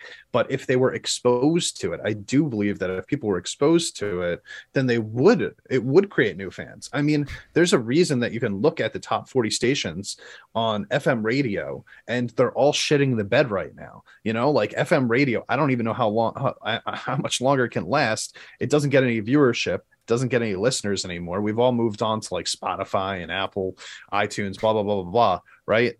They play the same fucking songs that they've been playing for the last 10 years, and they're all just the same goddamn pop songs, and it never changes. And it's like, well, you know what? Maybe if they did throw in something that was a little bit more unique to what the times are saying is acceptable, right? Maybe if they did throw in fucking Manners on Z100 one day, you know what I mean? Maybe people will be like, oh shit, what was that? And be more intrigued by it and listen to it. And maybe it would change what is popular in mainstream. So Vladimir, by the way, thank you so much for the gifted memberships. I didn't even know you could do that. So thank you for showing us that. That was awesome. Thank you so much for the support. He says, come on, good music is just good music. It's not about the age of the fans. Maybe it's just that older or more knowledge and tend to appreciate good music more. And I just want to say this. It's better to always have a diverse age range, in my opinion. We were talking about it. Let's end on a positive note here. The greatest thing is that the band realizes that also, because we saw that firsthand at the shows. They went up to the younger generation, passed out stuff specifically to them. So that just lays that seed, meaning they're going to show their friends because now those kids are going to really appreciate the band more. They're like, oh, wow, they're going to remember that they got that drumstick or that pick. So I think it's always good to get younger fans involved and older fans and middle age. We always forget our age group. I guess us too. Yeah. You know? But I mean, we're going to die eventually. You know what I mean? Like, eventually we are going to die, right? And I want my son's generation to take that mantle and spread it. Exactly. So the good thing that BAND-MAID did that during their shows. They made an effort to recognize the younger fans that were at the crowd, and I think that'll spread it along, and that's really cool. Like SJ Nix just said in the chat, also older fans are going to spend more money. That helps support the band. So this is why I think you need diverse crowd. You need both. You need both. You need everyone. You need but everyone. There is a reason. But there is a reason that like advertising companies and marketing companies go after the 18 to 34. Because it's for the long term. They're going to live longer. They're going to live longer for the long term. I get that. Because it's great. We are going to spend money. 18-year-olds aren't spending money, right? But the target demographic for advertisers and marketers, and I'm not saying that this is even necessarily right or wrong. I'm just saying this is what it is. They're looking for that age group more than any other age group. True. Because they know that they're going to grow and they're going to continue enjoying this, and then they're going to be getting jobs, and then they're going to be spending their money. You still need base kids, support, and they're going to do the same thing, right? So it's a big cycle that's ongoing. And if it stops with us, then it goes away forever. And we don't want to let that happen, right? Yeah, so it's not about how old we are now or how much money we're spending now, but we're looking towards the future, and we want it to keep going forever. Yeah, exactly. My point was just you need a diverse group, and marketers will focus on that, and then you still need the base money to support it in the beginning, because if you don't have that base money to support them in the beginning. So I think it's going in the right trajectory, and I think the band realizes it too. And they're adding in more of the future or modern elements of music in their newer songs, right? We've been hearing more of a mix with beats and stuff in the background, a little bit more flows or talk, speaking, rap, whatever you want to call it. I love that they're adding more modern stuff to the new music, and I think that is just going to do nothing but help the band grow that audience also that Champ's talking about. Yeah, and just keep spreading it for like everybody. Like just keep spreading it to everybody. You know what I mean? Like it's from our perspective. You know, don't let it stop at us. Tell the person next to you about because there's an interesting thing that my son brought up to me. I forgot. You guys just reminded me. He came up to me. He's all like, he was watching this TikTok that was showing bands, and I hate to say this, I'm just letting you guys know this is what kids think of BAND-MAID right now, according to TikTok. This is according to TikTok. It says like which each group attracts, and it literally said the joke is they showed BAND-MAID on there and it said middle-aged white men. And like my son Chris showed this to me. He's all like, "Hey, it aren't like they attract pedophiles?" I'm like, "What?" He's like, "Yeah, there's this TikTok that says that." And just letting you guys know that's a thing that's out there, and it's out there for a reason. And I think as fans, we should like protect like the music side of it. You know, like, hey, this is really good music. It's more than this. Because Chris, my son, he was like, I love the music, but I'm just letting you know this. I thought this was interesting because I told them about you and your channel, and they're, you know how kids are. They make fun of each other. They're like, oh, well, your dad, blah blah blah, and they send them this. So it's just something to keep in mind. You know, that's also, why it's good to see that diversity in the with the live shows. Yeah, definitely. And that's why I wanted to keep spreading to the younger generation. Like, there's no issue with us liking it. You know what I mean? Like, I don't know, champ. You don't like chemical reactions, so there's that issue that we still need to solve, so we need to convince you to like a song still, Not their worst song. It's their worst song. It's not. All right, you're gonna get us copyrighted, man. No, we've been talking over it. We're good. All right. You're just saying that. Don't be salty about us playing the chemical reaction. Hold on, real quick. No, Hard Bros says don't trust TikTok, but let me explain something to you real quick, Hard Bros. As a man with a 14-year-old son who is on TikTok literally all day. Yes, all my kids are on it. It is dictating everything about their lives right now. Their style, the music that they listen to, the forms of entertainment that they get. TikTok right now is way bigger than any of the other social media when it comes to influence on that generation, man. So TikTok is a bunch of bullshit. Don't get me wrong. Like, it's a bunch of fake people doing fake shit. Sometimes it's funny, but can't deny that shit though. No, it does exist, and it is happening, and it does have this huge influence over that generation. So that's why we have to take it seriously to an extent. That's why the Guys and Guys podcast is considering doing the TikTok thing and putting up short clips of this podcast, because, how else are we going to spread music? Because younger generations because think about it. YouTube Shorts, Reels, and then TikTok. Like, TikTok has more of a ring to it. It's just, it makes sense why they go to that more overall. It's just... It's all about marketing when you go in there. But let's get to the rest of the news, guys. Like I said, we're just talking here. Like, we love the band. You guys know this, and we really hope in end that everyone will appreciate them also and get more fans in the future, Spread that love on. So, the news, the later half of the news, that was 2 hours about BAND-MAID, guys. And I feel like we need 2 more hours. I do have to take my own little break here. It's just necessary. You want to take a real quick break? Go ahead, Ryan. You want to take a quick break? We'll come back. Yep. All right. Taking a quick break, guys. 3 minutes. We'll be right back.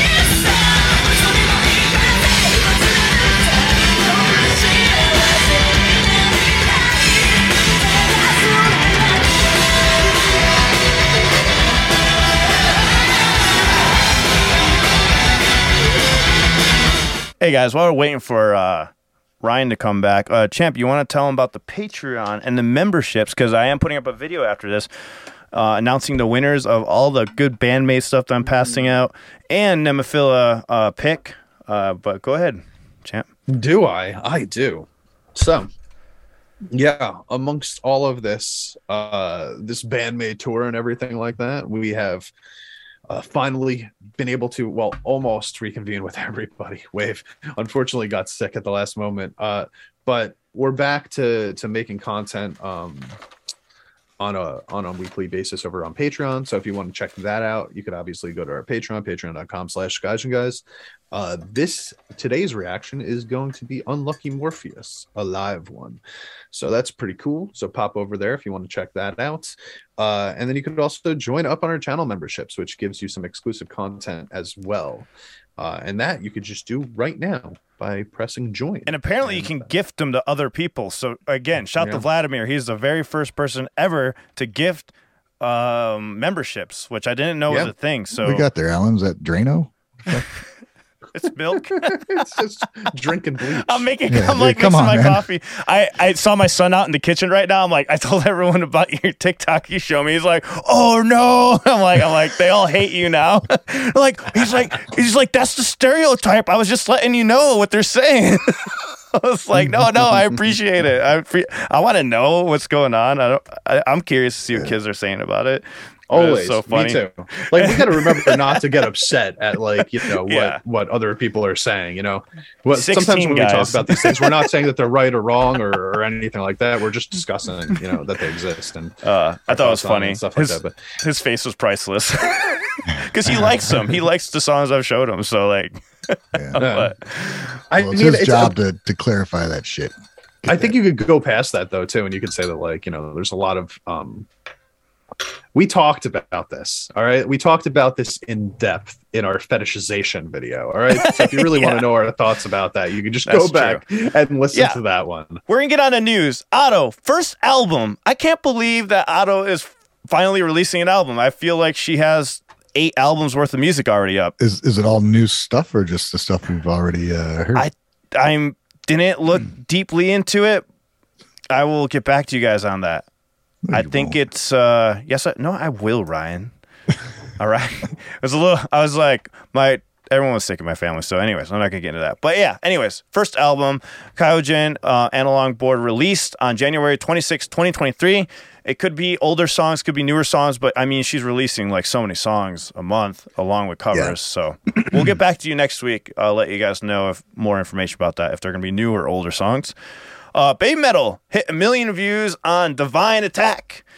I still enjoy that song. I love that song. I know it's like I'm so excited for it because it's like an introduction to great things, and I know it. And I cannot wait to go see him in Austria. Fucking excited. It's gonna be another crazy year.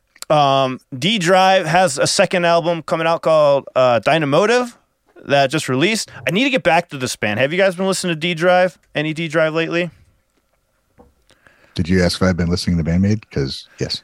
This is Japanese Music News Podcast, Ryan, just for remind me. Oh, sorry. I have not. I've been a little laser focused on like one thing.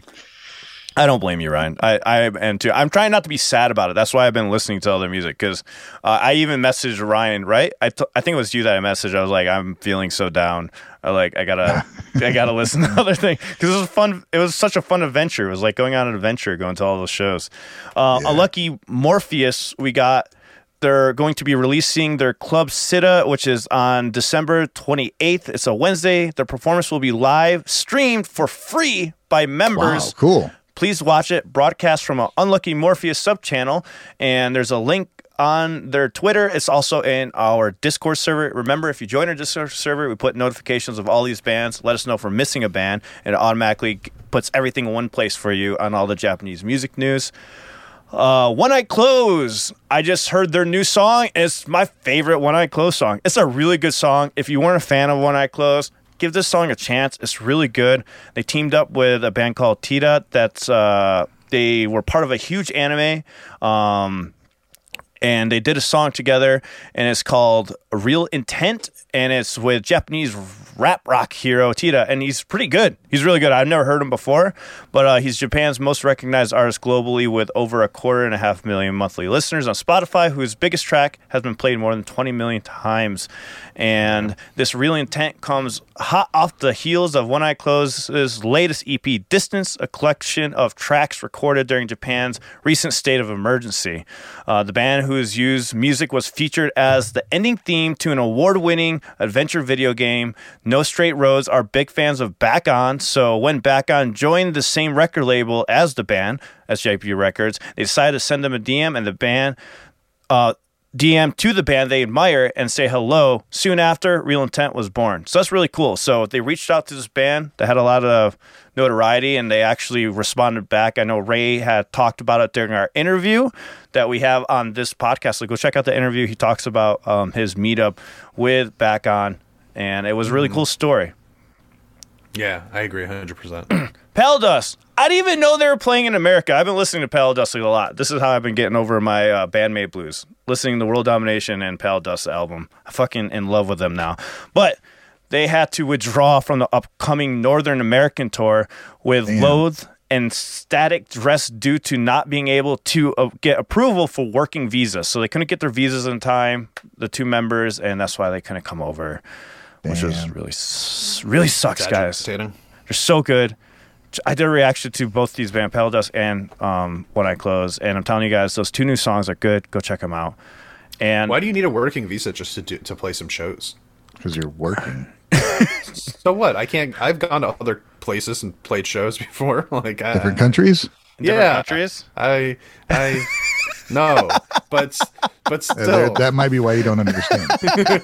I don't really like you. If you went to visit a country, for example, right? Like if they're not visiting. But if I went to visit, right, and like while I was there, somebody was like, "Hey, man, you want to come on stage and play a show?" Like, are you saying I wouldn't be able to do that? They would be like, "No, you need a working visa." Person saw it. Like, are you working? Yeah, they'd have to pay you. They have to pay you under the table to do that. I've seen it on Top Gear. They were in France and they didn't have. Well, this may be different because it was on Sunday and people aren't allowed to work on Sunday, and they're like, "Are you filming a show?" You're like, "Yeah." Well, you can't do that. It's Sunday. So, I mean, guys, that's a more specific thing there. But like, if you're not supposed to work and get paid for it, they'd be like, "Hey, quit." Yeah, you have to be doing it for free if you play the show, and I don't think Paddle Dust wants to come all the way to North America and play for free. No, I'm sure. The problem is they were honest about what they were doing. Unlike you, Champ. Who would lie about it? Unlike you, Champ. Bullshit at everybody.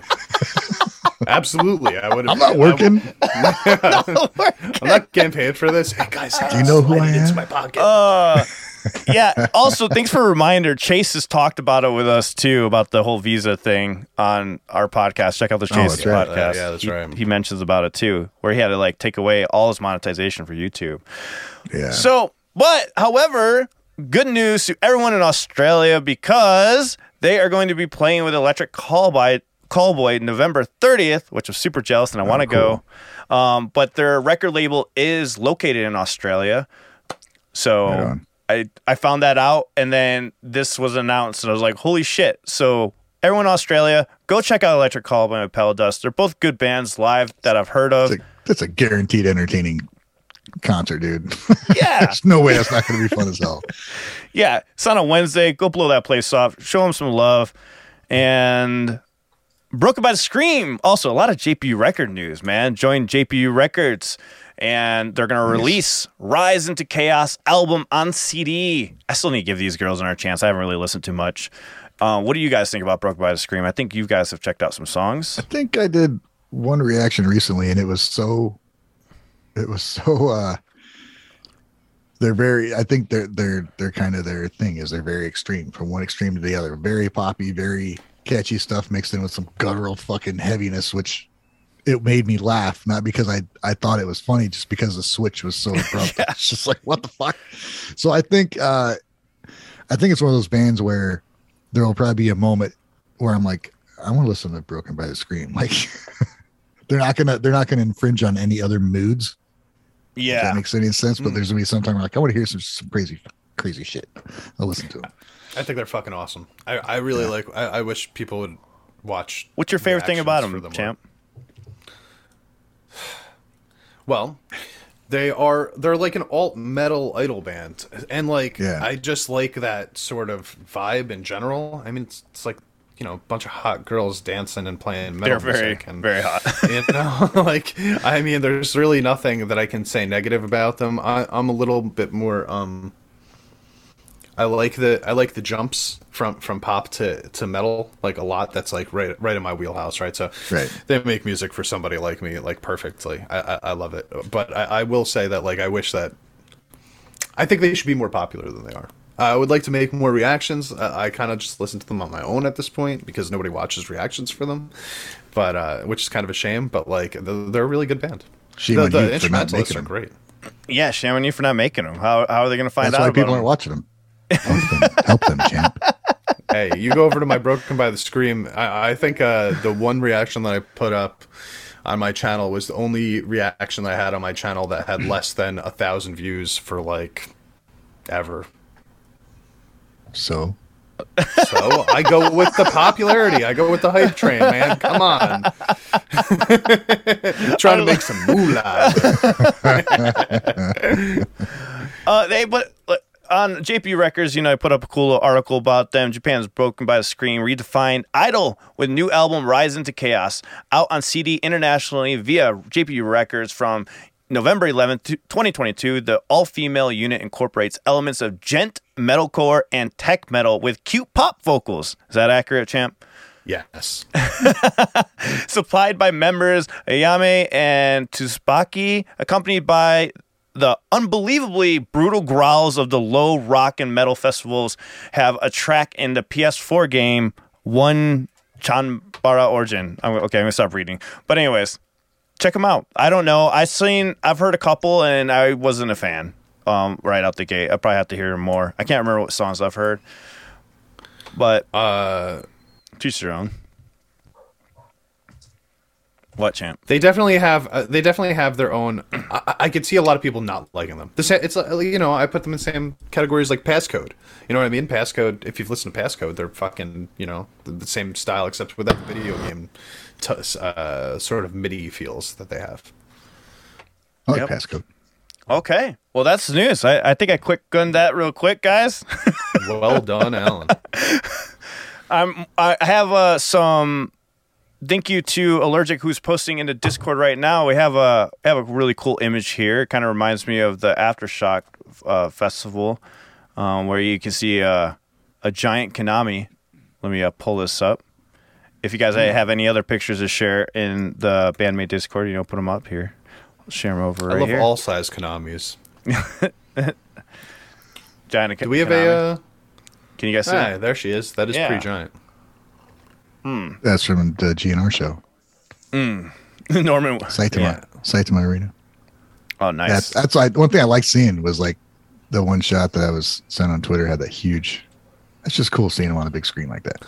Yeah, I will say this: I feel like the people in the crowd that were there for GNR that weren't listening to BAND-MAID, if they were actually watching the BAND-MAID part beforehand, and they had like a good quality sound and they could hear what Konami was doing, I bet a lot of the people that like Slash would have been like, "Hell, fucking this is right up my alley." Yeah, I agree.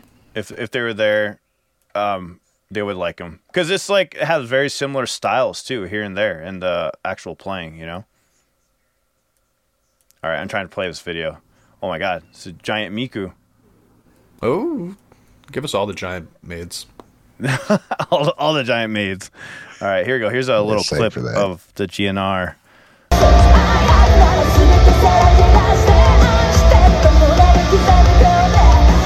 In comparison to the stage, that is gigantic. Yeah, it's pretty insane. I love it. I mean, the stage itself is just so big, and after seeing them in such tiny venues, that is pretty much how it was at Aftershock. About that gap, and you had a bunch of people there. Yep.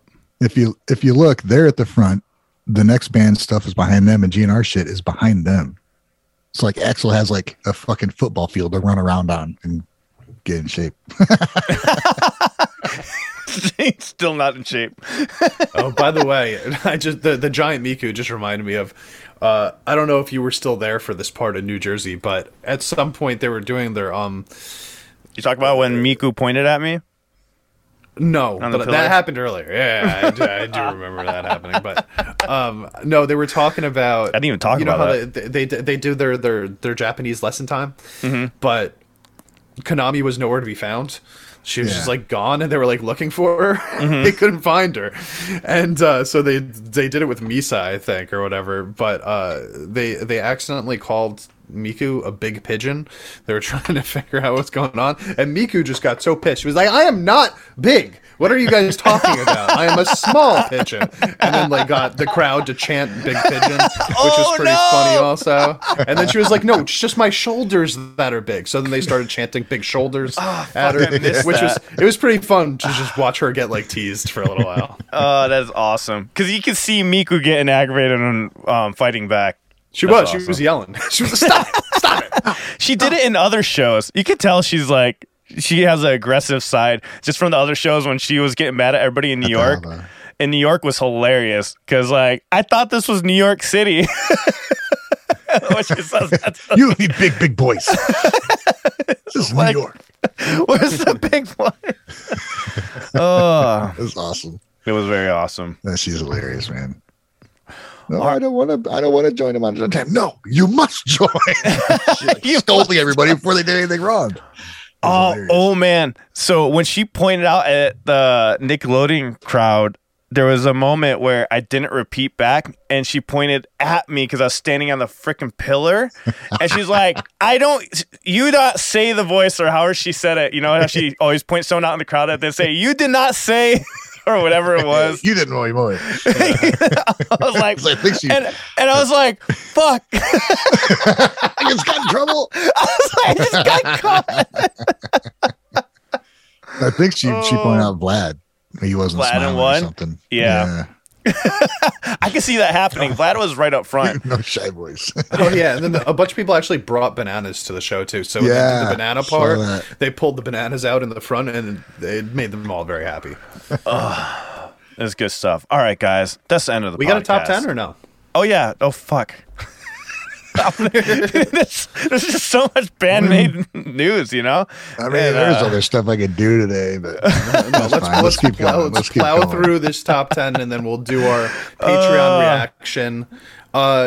Somebody asked in the chat if the auto reaction that we did a few like last month is going to go up on the channel memberships. Alan, do you know if that's going to go up there? I'll put that up right now. I thought I already did. So thank you for reminding me. That means I did not put it on there, and I'll do that right now for you all. So if you guys want to see our group reaction to Otto's Crime and Punishment, that'll be up it's on Patreon right now. But if you don't like Patreon, sign up for our channel membership. Yeah, I'm going to be completely honest with you guys with the membership thing. I'm still typing in all the names, so I'm going to go. You know what I'm thinking about? I might go live later and announce the winners. I was just going to film a video, but I might just go live and I'll show you guys a little wheel thing, and then we'll announce the winners later, okay? We're going to do that. It's going to happen today no matter what. If you miss it, then you can watch it afterwards. You got like what kind of wheel thing? We got this in the budget? It's free. You stole it from a dingo shop? From dingo facility? I don't know what it is. Find it on the street? What the fuck? Yes. I'm so excited for this top 10. Thank you for reminding me. Take that bleach, pour it all over whatever it is you got. Yeah, I already did. All right. Oh, man. I can't wait to go on tour again. When are we doing this again? When's BAND-MAID coming again, Ryan? I don't know, man. That was so fun. All right, here we go. Baby Metal, number 10. Woo! Divine Attack. Excited for Baby Metal. Good job, Baby Metal. Can't wait to see him live. I haven't listened to that song again, if I'm honest. It's only number 10, though? What the fuck? I'm surprised. I'm happy. People are still talking about how that's probably going to end up being the Season 5 Attack on Titan OST also, which I hope it is. It'll get huge. Which one? Divine Attack? Yeah. Really? Is that? Yeah, a lot of people are speculating that that's going to end up being the Attack on Titan OST for Season 5, which I really hope it is, man. The Sim rumbling exploded for the Sim, right? So, like, I hope the same thing happens with Baby Metal if they actually do go through with that. You guys should come with me to Austria on May 7th to go see Baby Metal. Let's go. Come on, guys. Meet with all the Discord fam over there. All right, light it up. Sim, number 9. They're holding strong with this. I think Sim is just like in everybody's mind because of Attack on Titan. And I still need to check out this song. That's definitely going to be my goal for this upcoming Wednesday live reactions. I'm going to check this out. Have you guys checked it out? Nope. All right. Lisa, number 8, dropped the spot. Ella Garden, Staying Strong at number 7. That's a really good song. Otto, is this new? No. Oh. I don't remember this, but this was probably... Oh, this was up on the last time. This is what happens when we miss a podcast. We're completely lost. And I can't even remember if I've heard this song already. Have you guys heard this song yet? No, definitely not. No. And then we have Sutumayo. I've never heard of this artist, and I need to check this out too. So... a little information on them. It is a Japanese rock band, a rock group that debuted in 2018. Secretive by nature, the group has never released a full member list, crediting different people for music, arrangements, and music video production each time. So they have somebody different every single time. The only member reoccurring in all the group's output is the vocalist. So it's kind of like a auto thing. it sounds like. An unidentified woman called Akane. Oh, wow. I got it right. I got the pronunciation right. It's Chainsaw Man ending 02, by the way. Okay. So Chainsaw Man just debuted. It just came out. It's super popular right now. Yeah. To the chat, who's watched Chainsaw Man, and is it okay for an 11-year-old boy to watch it? Because I told him I was going to watch it. The head and arms are made of chainsaws or something. Yeah, it's about a guy that like loses his limbs and gets them replaced by chainsaws. He can handle that. It's probably a heartfelt, wholesome show. Not that much blood and gore. Tell him to watch Spy Family instead. I mean, because he's like, Dad, let's watch it. I'm like, you know what? I do want to watch it. But like, wait a second. I'm not sure what this anime is about. Him trying to hold people. Speaking of anime, quick plug. I started a new channel a couple weeks ago, which is doing anime reactions, and right now I'm doing Jujutsu Kaisen and Demon Slayer up there, and also Squid Game if you guys want to watch that. So just go over to Media. It's funny you're doing that because Eric and I are doing Chainsaw Man because we're like, we might as well. It's a newer anime. Yeah. Oh, that's awesome. Yeah, and since we already, Maximum Hormone had the song for it, I'm like, fuck, I want to watch it. I want to chill and watch some shows. I haven't watched TV in forever. I'm like, why not do some anime? I'm about to start Attack on Titan this week also, so I'm really excited about that. That's awesome, dude. Finally get to hear those OSTs. I'm actually going to do a whole video of just all of Attack on Titan's OSTs first, too, so I want to listen to all the theme songs before I even watch the show. So, this is a good... so my son got me into One Punch Man. He played a season, and I was like, how the hell can this be entertaining? Like, I really thought that. I'm like, there's no way. So this is the only reason why I'm giving Chainsaw Man a chance, because One Punch Man, I'm like, there's no way this is going to be interesting. You kill somebody in one punch. I'm like, this is a very entertaining show. I was like, this is a lot better than I thought. Oh. So I do that all the time now. Oh. My son is currently watching it for the first time, and he's love that show, dude. It's awesome. Yeah, so my 11-year-old got me into One Punch Man. So is the Chainsaw Man worse than One Punch Man? I'm assuming it probably. Violence-wise, yes, from everything that I've heard. Right. I think Attack on Titan and Chainsaw Man, they're pretty much like. And I know how bad it is. They're pretty brutal, man. Yeah, I haven't not. Right. I know Attack on Titan's pretty. I'll watch it with a 16-year-old then. He'll be fine. Elliott's been watching them for it's. My son's probably watching it right now. Yeah. He's like, Dad, what do you mean it's violent? They're only chopping people's heads off. That's it. That's it. I was actually more worried about sexual references or nudity and stuff like that. Dude, out of all of the animes that I've watched so far, I've gotten 0 sexual references in any of them. Between Soul Eater, Demon Slayer, and Jujutsu Kaisen. Although in Jujutsu Kaisen, there's a guy that just loves girls with big asses, and he wants everybody to know about it. Everybody. Jennifer Lawrence is his shit right now, man. I'm just saying. I did stumble. I was looking on Crunchyroll, and I saw a show called The Maid That I Just Hired Is Very Suspicious. I'm like, that's an odd title for a show. And because of the maid aspect, I'm like, let's see what this is. And it's just, it's fun. It's weird. Are you sure you were on Crunchyroll? It's nothing. There's a little bit of innuendo, but not as much as you might figure from this. It's just funny. It's funny because of BAND-MAID. You'll give anything a chance that has the word "maid" in it. I think one of the actor of the boy character in is from one of them from Titan, Attack on Titan, and it's just it's interesting. Let me just. It was interesting. I watched a few episodes. I want to answer a question real quick from Matt Horseman. He says, "Never made sense to me. How is sexual stuff worse than gory violence?" And I've actually mentioned the same thing that Alan's mentioned, and people have asked me the same question.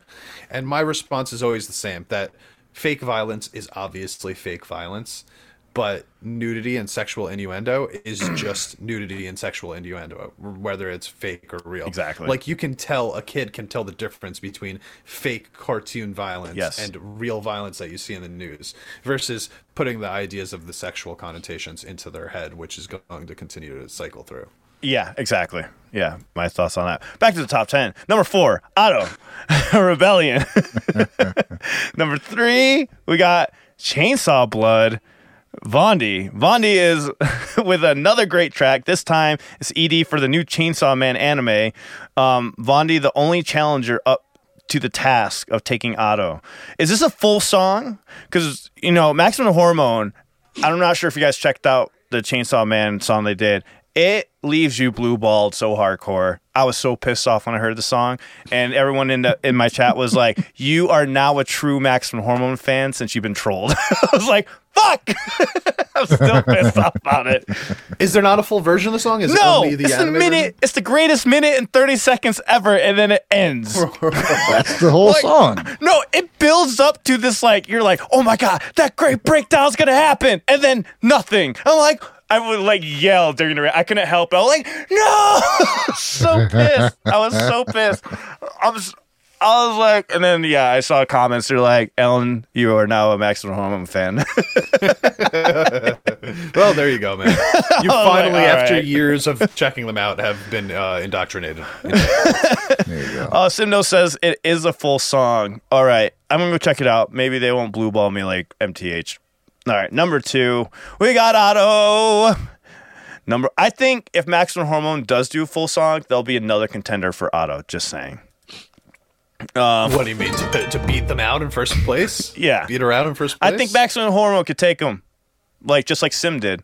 Sim was in number 1 for a while, and then Otto again at number 1. Thank you so much for the super chat. Throw your kids in the deep end and watch redo of Healer with them. Fun for the whole family. I'm not going to take your advice. Yeah, I don't think I am. Sounds like a trap. That sounds like a trap. That couldn't have been more of a trap. You need to work on your trap game just a little bit. You need to make it really convincing. Damn, is that true, Simno? 8 million plus views for the Maximum the Hormone TV version? Yeah. Song? That's really, really good, man. That's So imagine really, if they have a full version. I'm saying though, all these Japanese bands that are doing these anime songs, dude, this is what's gonna get them all to blow up. We've seen it over the last year, just happening consistently. And now, even with a band like an established band like Maximum the Hormone, still being able to get those numbers from something like that is so fucking good. Kicks them up a notch. If you guys want to see my mental breakdown, the video's already up on my reaction to the Maximum Hormone song. I've seen enough in person to. I'll need to go watch a video of it. Hung out with you too much on it. Was I better in person or worse in person, Ryan? Just kidding. As expected. Oh, great. What the fuck does that mean? It means whatever you want it to. I had somebody come up to the light. They're like, "I love the fact that you're as weird as you are on camera as in person." I'm like, "Thanks." Thanks. I had nobody come up to me and say anything except for everybody talked to me was very nice. And, hey guys, you guys are all fucking awesome. Everybody that talked to me was so fucking cool, man. But nobody ever. The only thing that anybody said that was different from the camera than seeing me in real life is somebody walked up to me and said, "You're shorter than I thought you were going to be." You want to know who that was? Who? That was Alan. that was Alan at the Philly show. After Nobody said anything about my height. You're taller than I was thought. about to say, everyone said we were much taller than they thought. I was expecting Wave to be down to this level. He's almost the same height as me. I'm like, what? Yeah. I thought you were short. You said on camera that you're short all the time, and you're not short at all. I always thought he was short too, bro. I always kind of figured you were around the 6 foot range, Alan. Yeah. I had no idea, Ryan. I can't tell from his camera at all. But when he showed up, him and I were about the same size. So I was like, okay, this is cool with me. Yeah, I was a little taller. Yeah, no, that's not true. I think I had half an inch on it. Actual size, those packages you get it says actual size. Put that on Ryan's camera. Actual size. When Ryan wasn't looking, I was just walking behind him with a fucking ruler to make sure that I had that half inch. So who is taller out of Ryan and Champ? What were you taller, Champ? I think we're both about 5'10", right? About 5'10". Yeah, something like that. Yeah, we're both about 5'10". I'm 5'10" and a quarter. We need to pull out measuring that's why I tapes said next about, time, because I'm actually 5'11". One thing we're gonna do differently, when we do the shows, or not definitely, I definitely want to do more of, is doing the live podcast with live audience Yeah, there. yeah, yeah. That was the best. Shout out to everyone that was there, especially the Matt who hooked up the room for it. Shout out to Matt. Yeah. Yeah, fucking The presidential weirdest suite. fucking podcast. It goes down in history as Ryan's favorite podcast of all time. But that'd be fun. That was great. And meeting BM for life and just everyone.